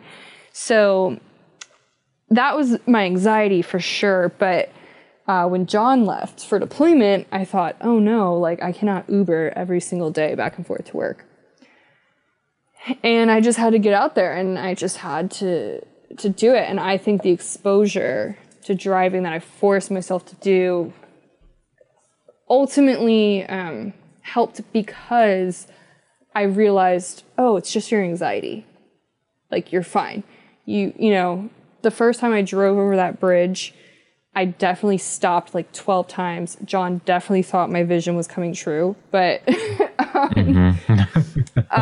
but then you build the muscles you need. And yeah, but then I went through it and I went, okay. So the perfectionism, I remember with the school, I'm going to attempt to go back this semester and just do it. But I remember my dad said to me, like, I think you need it. I did get my first B, and it was in Arabic, which everybody like looks at me and rolls their eyes and they're like, you're so obnoxious. But I'm like, no, that B really killed me inside, because I was like, it should have been an A. If I wasn't working so much, I could have had an A in this class. It was grammatical errors. And anyway, so I promise to everybody, like, it was because of the grammatical errors. I should have had an A, but we'll jump off that ship. But yeah, so I'm trying to go back this semester. My dad said to me, it's good you got that B because it taught you not to be a perfectionist. And I wanted to scream because growing up, he was the person who would look at my test and go, this is a 98. Why isn't it 100? And, you know, he was the one who, why is your report card 99s? Why isn't it 100s? And for him to say, it's okay to have a B. Yeah. I thought, is all of my childhood trauma like just dissipating? I had a very similar experience with my father. You know, I'm like seeing, like I'm getting, and a flashback isn't quite the word because it's not a PTSD thing, but like I was a very visual memory of my father. Yeah, saying why, you know, I was in gifted school and, you know, doing high school level work in 3rd grade, 2nd grade. It was just obscene, the course load. And why is this an 85? You should be getting 95s. And then flash forward, I guess, 20 years into the therapist's office when I was, you know, about to be, you know, about to do my first intake into a psychiatric hospital or unit. And, yeah, him just saying, you know, it doesn't have to be perfect. You got your standards are like way too high. I'm like, you're the reason that I thought the standards aren't good enough. Oh, thanks, Dad. So, yeah, I don't know. Yeah, I don't know what the moral of the story is, but hopefully somebody out there can relate to that. If we both had this similar. We ended up semi-okay, I think. So.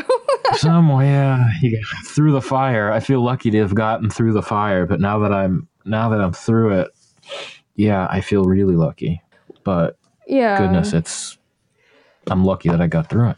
I think that, I mean, as children, you're kind of just handed whatever you're handed. My parents definitely were aware I had mental health issues, but they didn't know exactly what they were. And so I don't think the best paths were taken. I would say a lot of my coping mechanisms that I've carried over and my inability to really, like a lot of people look at me and say, oh, you live a cool life, or like, we think you're successful.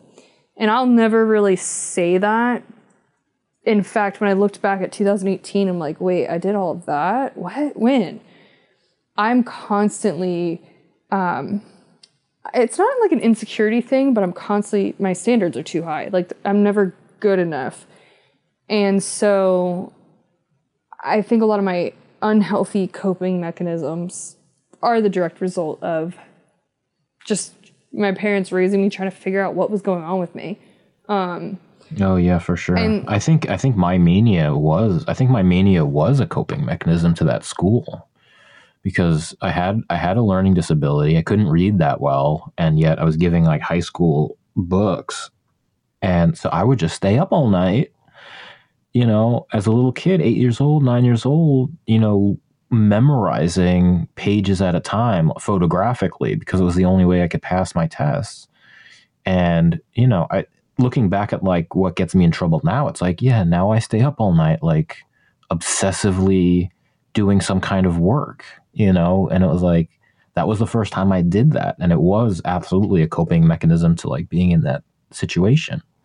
So it's like hard to not think that that is like really related. Yeah, I mean, it totally definitely is. And I know it's interesting you say that about, how your mania was. I think that a big problem for me is that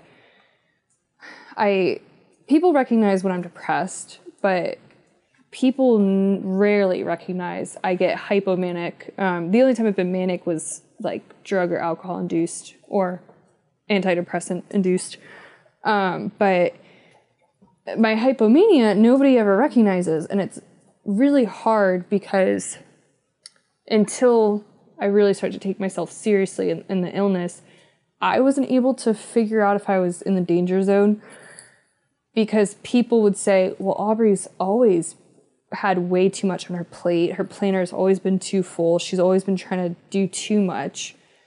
And sometimes successfully done it. Like I used to work 70, 80 hours a week, go to school, manage my long distance relationship with my then boyfriend, and sleep 2 hours a night.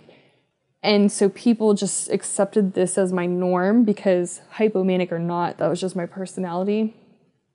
But I feel like sometimes I have to wonder, is that really my personality, or was it just my hypomania was crafted to be my personality? Sure.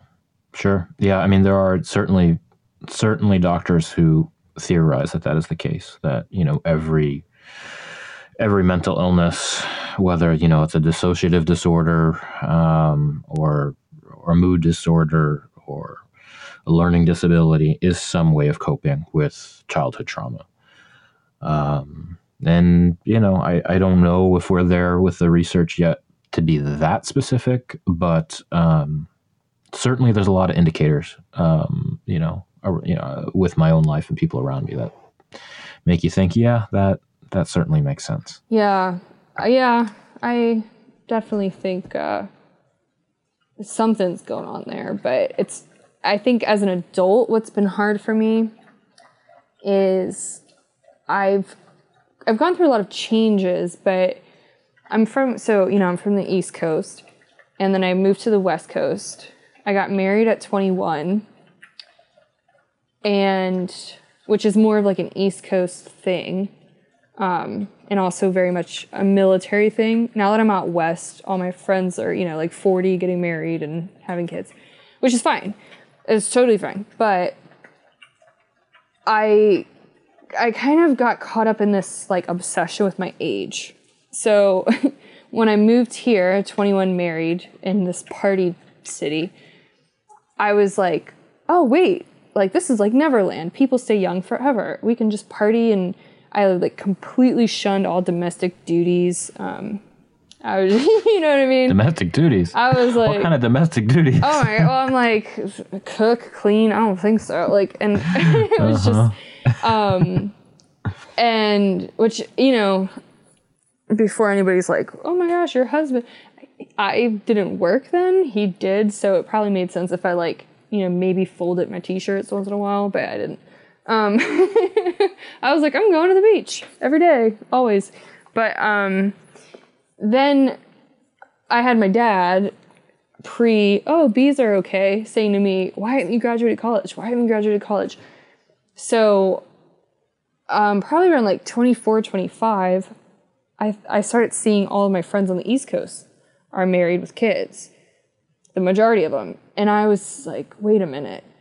What am I doing? Like, what am I doing here? And I think part of like my neuroses is I work myself up and I start to like obsess over ideas. And so I start to obsess over this idea that I ruined my life by getting married so young and not doing all this amazing stuff first that I think that I was going to do and really wasn't. It's easy to say, oh, I could have not got married and traveled the world. And it's like, but were you traveling the world actually? Or were you just sitting at home? Like, and I can't, I'm doing it more now. I never traveled the world when I was single, so I don't know.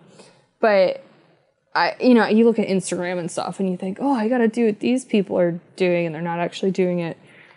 Instagram's a whole other, I don't like Instagram, but, but yeah, so then I started thinking, like, what are we doing? We don't have kids. And I got in this weird thing of, like, I don't have kids, which I'm not really eager to have quite yet anyway, but, we haven't bought a house, we haven't done this, we haven't done that, and the perfectionism kicked in, and it's been this perfect storm of, now I'm 27, and I'm thinking, you're going to be 30 soon. What have you done? What have you done?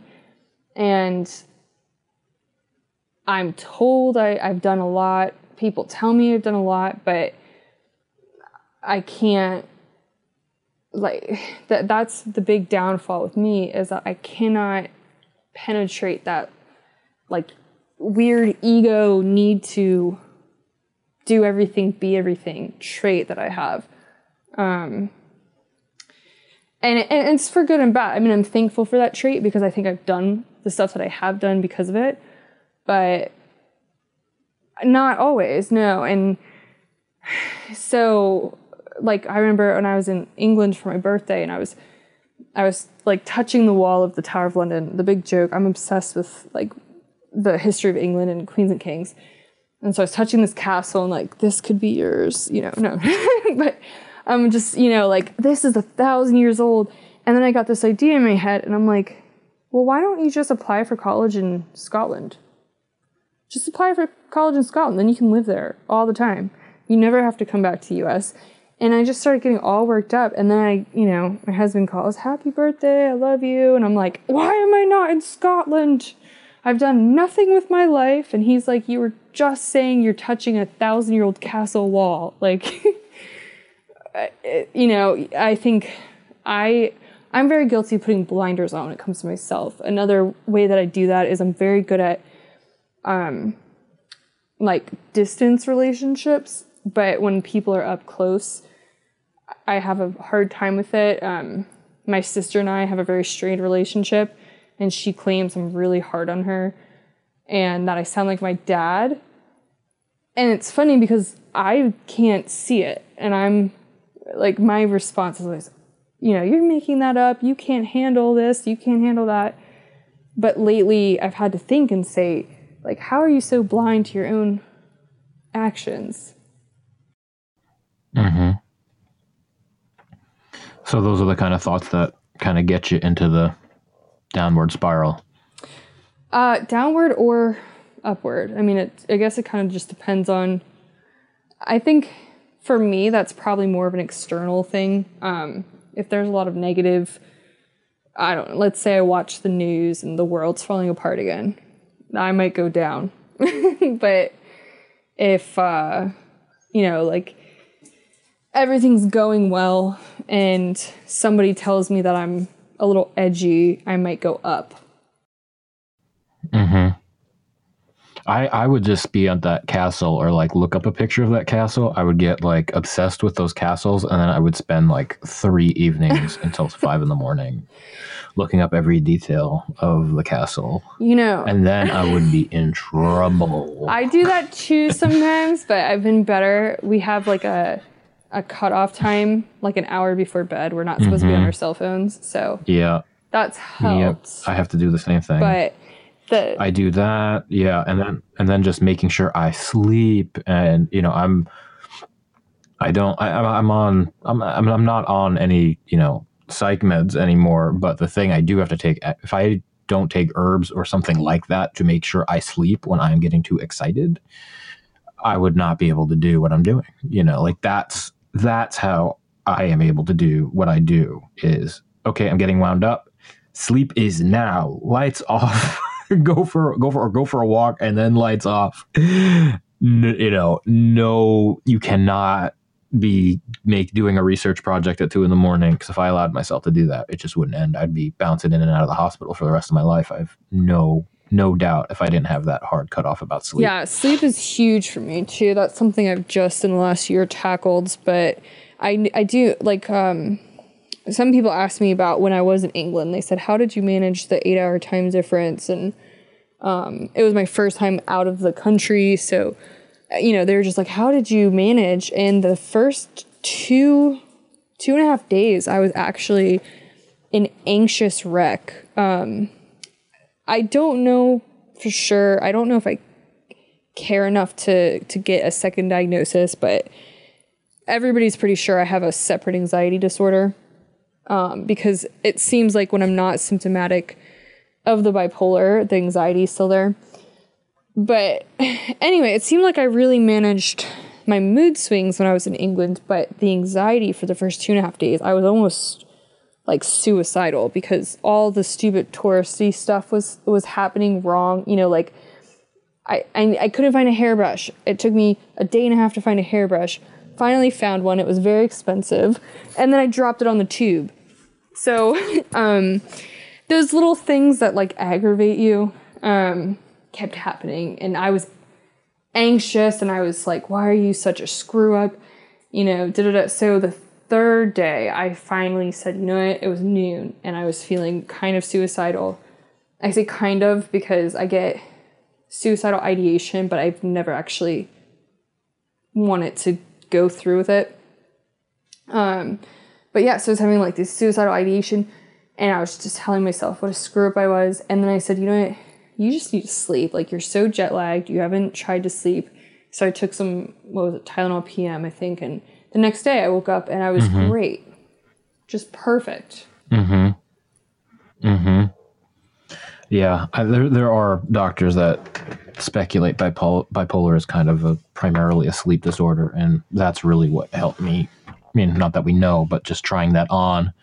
When I saw the first article about that theory, I didn't go, this hasn't been proven 4 times. This is bullshit. I said, well, you know, that's an interesting idea. I wonder what'll happen if I really prioritize sleep for a couple months and just see how my life goes. And that's how that's how I encourage people to use those articles, or not at all. And I did that and I was like, oh wow, like I can manage this. Like, I can't manage it perfectly because I can't like make myself go to sleep every time. But what I can do is if I have a disaster day, I'm done. Like, I'm grounded. You know, if I, couldn't sleep until 5 a.m, I'm not going on a project the next day. Like, I'm grounded. I'm going to catch up on sleep no matter what that takes. And that's that. And that makes a huge difference for me. I haven't traveled much since I got super sick, but before that, I was in 30 plus countries. Yeah. And I have no idea how I did that. Well, I think you get used to it. I mean, so it's so funny you brought up sleep. I always just overlook that, just totally overlook it. But when I got hired on at IVPF, one of the first things, so originally I said no. I was like, no, there's no way. And one of those reasons was because I've never had a 8 to 5 office gig, but also because I was like, I don't go to sleep till 6 a.m. That's not happening. So they were actually so gracious enough to give me like a month or so to try to practice going to sleep. And I was seeing my doctor, and to be honest, so I had never ever been a good sleeper. I've had insomnia as long as I can remember, all throughout school. So I think it was December. Yeah, it was December of last year that my doctor said, look, I'm going to give you 2 weeks supply of sleeping meds, and I want you to take them every night around 9 or 10. And so obviously I recommend if anybody is trying to get their sleep in check to go see a doc. But my insomnia was so severe. That's what it took. I had to take a sleeping pill every night for like almost 2 weeks. Because, I would take one. Well, it's smart that he only gave you 2 weeks, because after 2 weeks, that's when they become, they stop. The dependence can really become. So and what would happen too is I would try not to take one, and immediately I would be up till 4 a.m. So about after 2 weeks, and then what started to happen was I was working for them, but not like full time. Like, I eased my way into it, and I was so tired from a long day that I was starting to fall asleep on my own. And it's been about a year now I've had very few sleep troubles, but my issue is that if I don't sleep, there's like a golden hour around like midnight where my body's like, all right, let's party. And then I don't sleep at all. So I am totally with you on sleep being key to. So, I mean, I'm the healthiest I've ever been in my life. Well, I don't know if I can say that. As far as I've been sick, I'm the healthiest now. And even then, you know, there are things like we just went over about myself personally I would like to improve upon. But sleep and then diet is the other thing that a lot of people roll their eyes. I'm so tired of reading articles saying diet's good for you. And it's like, but it is. It's not going to cure you. But if you're eating McDonald's 5 days a week and you don't sleep, your bipolar is not going to just check itself. Yeah. And people, you know, we talk so much about brain chemistry and, you know, how important, you know, the things are according to the psychiatric model. It's like, well, if your body is going to make dopamine, serotonin, melatonin, you know, you need protein to make all of those things. And a lot of people are eating, you know, a lot of sugar and carbs and French fries and pizza. And, you know, pizza's got some protein, but not enough. And yeah, when you switch to like fish and, you know, lots of legumes and, you know, whole foods that are high protein foods, you know, your brain, for some people, they're like, oh, I got what I need now. And it can change everything. It really can in some people. For me, it's been a huge help in combating the side effects. I'm on lithium and it's wreaked havoc. It didn't always, but I was increased during a depressed episode, and I was increased by 300 milligrams, and it immediately stabilized my mood, but it came with cystic acne and 40 pounds in weight, which has been another hardship I've had to deal with personally, as I'm somebody who used to take like a lot of pride in my appearance, and gaining the weight, I always say I feel like the depression and the suicidal thoughts that came from that are not necessarily the bipolar disorder. It's more just a reaction to the weight gain, but and the acne. But you know what I mean? Like, it's related, but it's also something different. And so it was odd to be stable and clear and think, okay, like I'm thinking in a very sane way, but I hate the way I look, and that makes me not want to live. You know, so. Unfortunately, I don't think that I don't know. I've never asked my doctor to give me his own words on it, but I kind of feel like my complaining about the side effects was looked at as a superficial thing, almost like well, you're mentally stable, so who cares if you've gained some weight? That kind of like attitude. And I ended up taking I decided to see a naturopath doctor. Rue, sorry. He's barking in approval. But yeah, so I ended up seeing a naturopath doctor, and I did so kind of in the what is it called? Integrative health, I think, is when it's like you're still taking medication, but you're doing the holistic stuff too.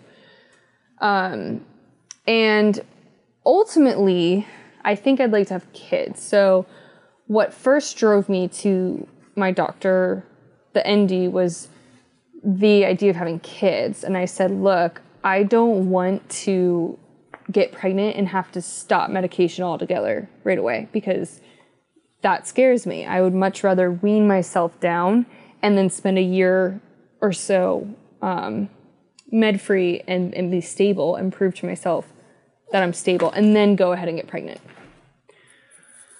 I'm like, you know, you can imagine with my planner and all that, like I have to have this stuff in a certain order. So it ended up being the best thing for me, because while I'm still on the lithium, and she has weaned me down quite a bit, it immediately addressed the symptoms. that I had, the weight gain, the acne, the anxiety, like all the stuff that the lithium wasn't doing or causing, well, actually was causing for me.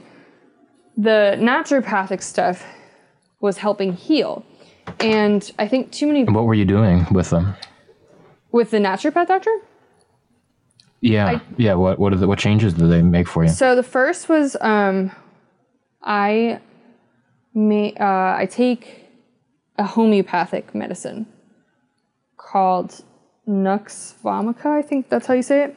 And so I take that, and she like measures it against the lithium, and I have dosages and all that. It's kind of like seeing or having regular medication, psychiatric meds. And that you can take pregnant because it's a natural element or whatever it is. So I sound very ignorant on the medication part of it because I'm just like, work your voodoo magic, whatever works. I want to know what that is. But yeah, so it's, she monitors it, and it's all like, monitored through her. But then the other thing was she gave me a food intolerance test and discovered that I'm intolerant to like everything I eat. So being an Italian, she's like, okay, it's dairy, gluten, and eggs. And I was like, see, pasta? So I've been working on that for probably like the last 3 months, is taking that out. The holidays kind of ruined my diet a little bit, but I'm getting back into the groove of things now. But the diet fixed my skin and my weight. It was like almost all bloating and water weight from the lithium, and that almost all went away. And then my hair is like shinier again, which I'm not positive, but I have a theory that lithium kind of dulled my hair and my teeth. That hasn't been proven, so I don't know, but I'm thinking that's what it was. But so anyway, my hair is shinier, my teeth are whiter again, which is really weird. And I'm just I have more energy. That's the other thing, because even though I got my sleep regulated, my problem is I never in my life woken up at 6 a.m. and thought, oh, I'm great. This is great. I have energy. So, that is now like when I eat better, I have energy in the morning. And let me think what else. We did that. It was a diet. I gotta find out what the supplement is. It's a homeopathic thing. Yeah. So there's a couple. So what she does, she basically tried to figure out which one was going to be best for me, because it's supposed to be like your overall mind-body healing type of deal. And so there's like 3,000 remedies, and I think they picked the one they think is going to work for you. And then I see her, this is the other thing, I see her every month, where my psychiatrist, he only sees me like once every 3 to 6 months. And this was while I'm going through all these issues, saying my weight, my anxiety. So she, sees me every single month. We go over everything, like everything about my body, not just my mind. And then she gave me some enzymes for when I eat food that I'm not supposed to eat. She gave me I'm in my medicine cabinet now, L-theanine or theanine. Oh, that's not a homeopathic thing. This isn't. That's an amino acid. That's an amino acid. Oh, okay. This is like for my anxiety. If I have like an anxiety outbreak, that's what I call it. And then she gave me like all, like just my different vitamins for the day. And so, right. She actually gave me prenatal, and my husband had a heart attack, but I'm like, no, I'm not yet. But she said they're actually really good for your brain health, because it's like your fish oil and all that stuff. I'm not a nutritionist, so like when people tell me this stuff's good, I'm like, all right, cool, it works. But yeah, so yeah, I mean, there's a big difference between like I don't know what the homeopathic thing was, but there's a big difference between. Yeah, go ahead. I'm sorry. It's called Nux Vomica. So it's like the little pellets, like little sugar pellets, and they put the. Yeah. I always thought that stuff didn't work, but what do I know? I haven't tried it. So this is a weird thing. And like, I know like a lot of people think of homeopathy and even naturopathic doctors, they think they're all like crystal worshipers, whatever. And I kind of did too. Yeah. But I'm kind of in that camp, even though I'm like so into my, working with my ND. It's like homeopathy. I'm like, oh, really? Is that a thing? Yeah, I mean, you tell that's me. What I mean. I'm like, I call it like voodoo witchcraft, like whatever works. But even if it's just, which it's not, but even if it was placebo, I don't care. But so yeah, exactly. Well, the more we find out about placebo is like it is gangbusters. So you know what? A sugar pill might be the best thing for certain things. Well, so a couple years ago, I had so I have a fractured vertebrae from the military, and I have chronic pain and all this stuff. So I don't use painkillers. And a friend of mine who likes homeopathic remedies said use the what is it called? I think I might still have some in my cabinet, but it was it's like a relative of the sunflower, arnica, I think it's called. And she said, use this arnica for your back. And so I like read the directions. I'm like, okay, you take the 6 little pellets or whatever. This many times a day, and it's supposed to help. And it did help. And I was like, all right, whatever. Like, that's kind of cool. But I didn't really get what it was. Sometimes I'm really dense about like, I'll Google everything I don't need to know. But when it comes to stuff I probably should look up, I'm just like, whatever. So when she came out with this Nux vomica, I said, oh, that looks familiar. I've taken this Arnicare stuff or whatever. And she said, yeah, it's the same concept. Same thing. So I said, okay. And I don't know. I guess you can't take them at the same time. So I guess you can't mix homeopathic remedies, but this stuff, the Nux vomica, I've actually had physical, the opposite of side effects, like positive changes physically since taking it. So, one of those being my libido came back full force. Really? Mm-hmm. Yeah. And I'm still taking the lithium. So, I mean, I guess I'll believe it. It's not hurting me, so yeah. I'm just Googling a little bit, and it looks like it might be a little different from just a regular sugar pill, but I'll have to check. Look into it. So I guess it's because she actually makes it there. It's really interesting. She has these bottles of liquid, and she said something like, oh, in certain amounts it's toxic. And I said, go figure, I need toxic things to make me better. Yeah, well, that's like all the meds that we've been prescribed. Yeah, so she pours it like over the sugar pellets. And I guess like the medicine, like the sugar pellets is just the delivery mechanism. Right. Yeah. Interesting.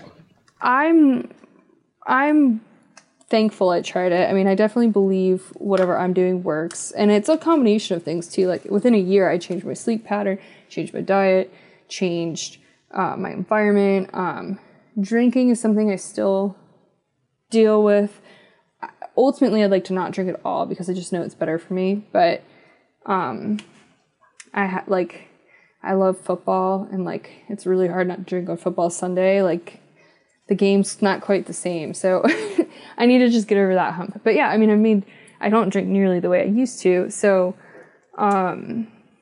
there's lots of healthy things going on, but I definitely think that the homeopathic remedy is helpful. It also, I suffered migraines, and I don't get migraines anymore.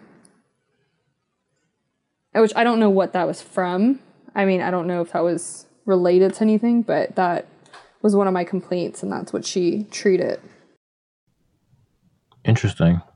Yeah, there's so much that we just don't know, and we don't know why certain things work, especially like, I mean, just reading that quick, the synopsis on WebMD on Arnica was like, yeah, this is a toxic thing. And in the last few months, I was looking, I listened to a podcast on this like toad healing, on this toxic toad, and like listening to the podcast, I was getting angry. I'm like, this is so fake. Like the person giving it was a shaman, and I was like, what is this? This is terrible. And then I will go on Google Scholar, and there's like two somewhat, not, substantial studies with decent amounts of people. I don't know like how many, but it was more than a handful of people that were using this toxic toad to, what seemed to be rebooting their immune system in a way that scientists don't yet understand for all kinds of things like chronic Epstein-Barr that I have and like lupus and these autoimmune conditions. And, you can go on Google Scholar and look up toxic toad therapy. And the two studies that I found that were somewhat recent were like, those scientists were really excited about what that might mean. So, yeah, the crossover between the immune system, mental health, introducing, toxic substances into your body to, create different responses is something that's probably going to be on the forefront, I imagine. And, is an exciting frontier, but, like any other treatment, don't do this stuff yourself. Work with a practitioner that you trust who is good. Winding down, you've had a long journey. You've figured out, how to manage this thing and have a gig and continue to be able to work on yourself. For people who are just starting out on this journey, what do you tell folks, to someone that, maybe they're not in counseling yet, or maybe they started a couple of months ago and they're still kind of in the thick of it. You have any departing words of wisdom? I think my biggest thing would just be to, seek help and support from the community, but don't get caught up in comparisons. I know that when I first went down this road, I spent hours just Googling blogs, Googling books, reading, watching webinars, and I ended up probably putting myself into an episode just from doing that because I was getting convinced every little thing was, I'd, blink and get annoyed and be like, oh no, I'm manic. And I would just start freaking out. And then, I was wondering why I wasn't Demi Lovato or, some of these authors that I was reading. I'm like, well, how come I haven't written a book? Or, why can't I do this? It's coming. Yeah, or how come I'm not that bad? I've had plenty of times where I've convinced myself I don't have bipolar because I've listened to people who said you're not bipolar enough. And so... right. People who didn't know what they were talking about. That, but also when you feel good, sometimes you can trick yourself. Like, I know when I feel very good, when I usually feel my best, I'm like, this is all made up. You're fine. Don't take your medicine. I actually had a period a couple weeks ago where it was half me feeling good, half me being frustrated. And I just stopped taking my meds for a couple days. And luckily I went and told my doctor and we straightened that out right away. But, I think when you get caught up in the comparison game, you can often lead yourself down the wrong path. I think, for people who are new on the path. Comparing yourself to other people's recovery? Yes. Because there's a couple things. I mean, yes, I think you should share and learn, but when you're talking to somebody, a lot of the times you're only seeing the linear progression. Like if people listen to me, they might say, okay, last year you're bad, now you're good. This is how. But it's in reality, like some days I am bad. Some days I'm too good. And in the future, I know that I might have a year or two where I can't work, or I might, but when I first went down this journey, I didn't know that. I thought that your progress was linear and that if you weren't exhibiting the same signs and symptoms the same way as other people, you were not, doing things correctly. I just say, learn from others, share your story, but also listen to your body. And, if you think that your diet's wrong, maybe go see a doctor about that. Don't listen to people who say, Well, no, I took lithium and everything was great. Because I thought that. I was listening to all these people say once they took their meds, it was like a miracle. And I was taking my meds and getting really sick. So it wasn't until I finally listened to my gut and said, you need to see a different type of doctor for your symptoms, that I got healthier. Wise words. That advice, if I could take it to heart, would have saved me 5 years of time, because I spent a lot of time doing all that research, just to obsession, and then not sleeping, which is what I needed to be doing, and then also just not trying things, learning how to try and experiment and not think, well, I need to have the answer before I walk into a different specialist or a different type of doctor. Mm-hmm. Right. Yeah. Don't quit all of your meds in one day on your own and then start traveling like this. That is what you want to avoid. And experts are valuable, because sometimes I see people, yes. Somebody on Twitter said, stop taking this med, switch. I'm like, don't listen to Twitter. You listen to your experts. If your expert's not doing what you want, get another one.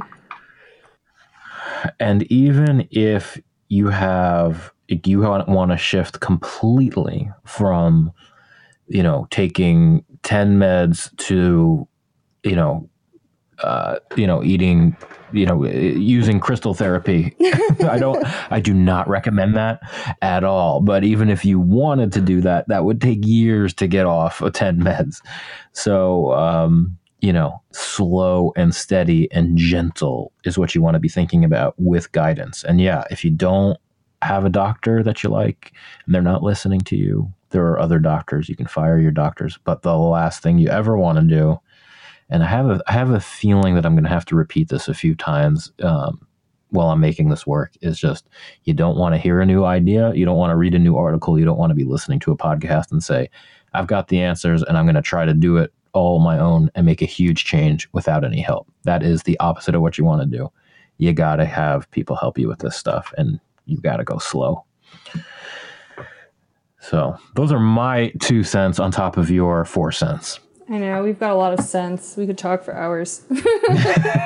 6 cents in 2 hours, Aubrey. Thank you so much for your time and sharing all your thoughts. I really appreciate it. Where can people find you if they want to find you?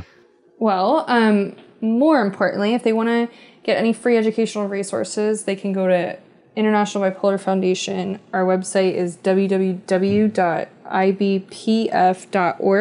Our Facebook's International Bipolar Foundation, and our Twitter, if you just type that in, it'll pop up. If they want to find me, my Twitter is AMG1028. I had to change my name for some privacy issues, but and it's not a huge deal, but just people kept friend requesting me spam accounts, and I was like, oh, Facebook. So, but there's Russian bots always, but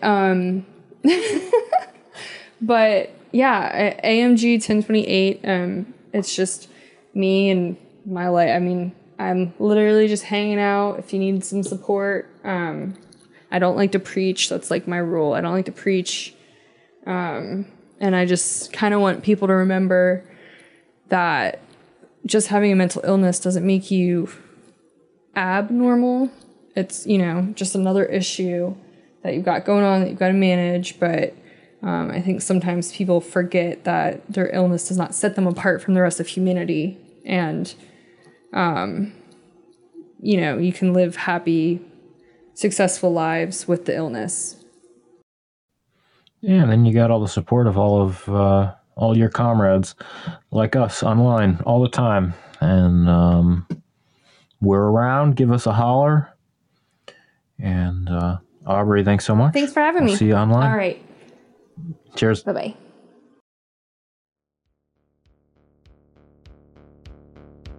Thank you for being such an incredibly dedicated listener to make it all the way to the end of 2 hours and change. That was a marathon talking about being bipolar on the internet. Woo! So, yeah. If you found that conversation valuable, if you found that conversation valuable, which I imagine maybe you did because you made it to the end of 2 hours, please consider supporting us over at mentalhealthmedia.org, where you can make a tax-deductible contribution, get a tax write-off at the end of the year, because we are a non-profit project fiscally sponsored by the Northwest Film Forum here in Seattle. So if you help us make some more shows, we can help you get a little break at the end of the year for your generosity and helping us push this message forward. That is just educating folks on all of the different ways there are to recover from mental health challenges, whether that's just, figuring out how to use the internet, or that's something like EMDR, or something like exposure therapy, or that's just figuring out how to start to find a therapist, or if that's figuring out how to eat for depression. Most people will tell you online, don't tell me about eating for depression. I don't want to hear it. Well, you can't debate it anymore, folks, but what do? We know that, a healthy diet can affect your mood in a huge way, but where do you start? Well, we're going to talk about that. We're going to talk about managing relationships and having boundaries for yourself. Well, where do you start with that? We're going to talk about that. Every day we see another article about working out and fitness just being so good for depression. But if you're really depressed, that ain't easy. So where do you start?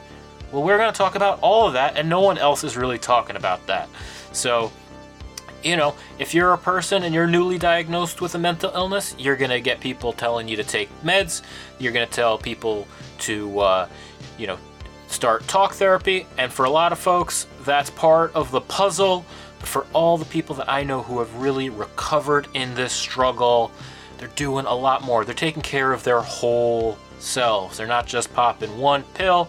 They're not just doing one type of therapy once in a while. For most people, it takes a long journey of figuring themselves out physically, figuring themselves out emotionally, figuring out their brain health. And that's not something we talk a lot about in depth.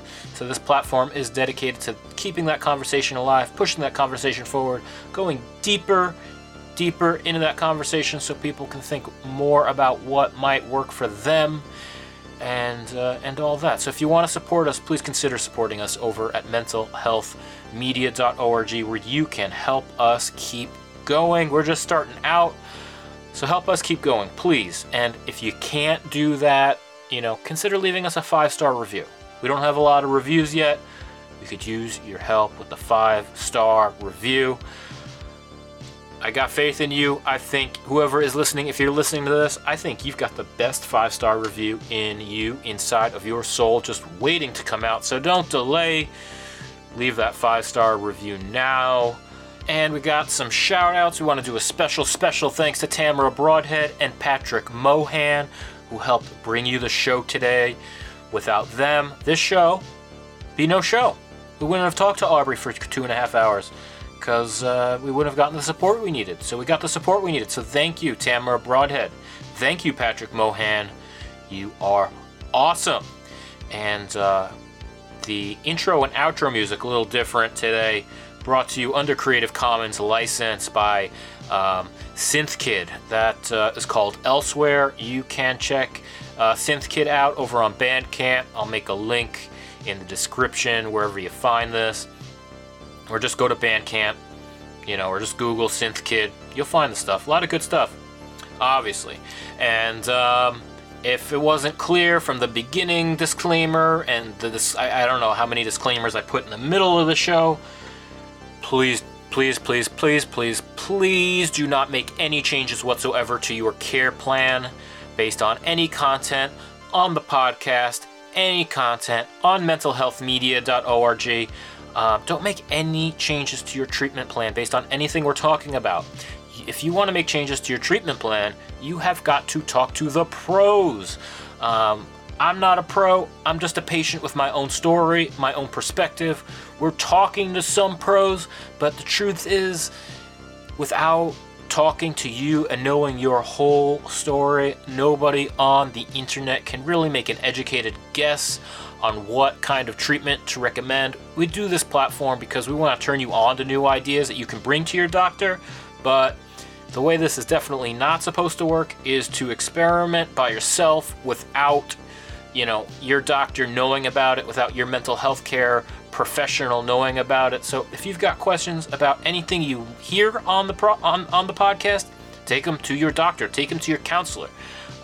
If you've got a crappy doctor or crappy counselor, it's time to find that new person. But before you start anything, any changes based on anything you hear on this podcast, you can't just do it based on the podcast. You got to do it based on what your doctor says. Make no changes without talking to your doctor first. How could a voice in a phone possibly recommend any treatment for you without knowing you? And let alone, even if I did know you, I'm not a doctor. I'm just a patient.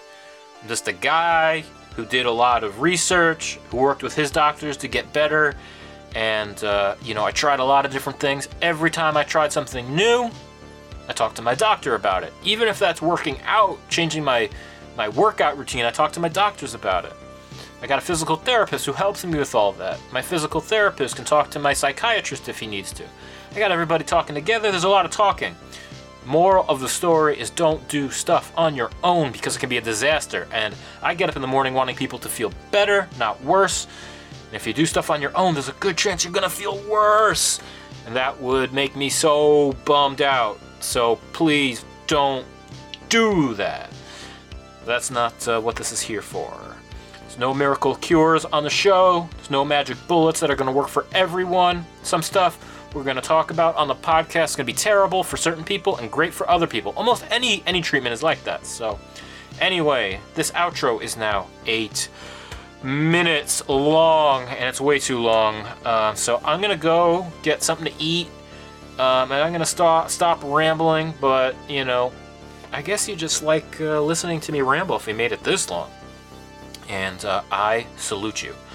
Until next time, follow me over on Twitter, where I post every day, all day.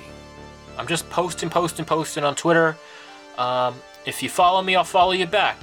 If I don't follow you back, you know what? Send me a picture of your cat and say hello, and I will definitely follow you back. Most people, when they follow me, I'll try to follow them back if I can tell they're a patient. But, if you're like, if your handle is like New York Giants mom fan 49, I'm not going to follow you back because I don't like the New York Giants. If you're a patient, I'm probably going to follow you back. Some days on Twitter are so wild and I get so many notifications I can't keep up. So I'm not going to do that. I might not follow you. I'm doing my best. I promise I'm doing my best. But anyway, send me a picture of your cat. If you don't have a picture of your own cat, find a picture of somebody else's cat. Just send it to me and say, hey, what's up? I'm going to follow you. If you send me a picture of a cat, I'm going to see that. I'm going to follow you. Yeah. I hope you guys have a good week. I hope everybody has a good week. Guys, gals, and everybody else who isn't a guy or a gal. I hope you all have an amazing week. I'm gonna have a good week. I think I'm feeling it. I'm feeling the good week is coming. I'll see you on the Twitter. All right, I'm rambling. 10 minutes. This is not how an outro is supposed to go. This is the worst outro. I apologize, but at the same time, you're a little bit sadistic if you've made it this far. If you made it this far, please let me know that you made it this far, because I want to give you a special thanks. Send me a DM. I say, I made it to the end of that podcast.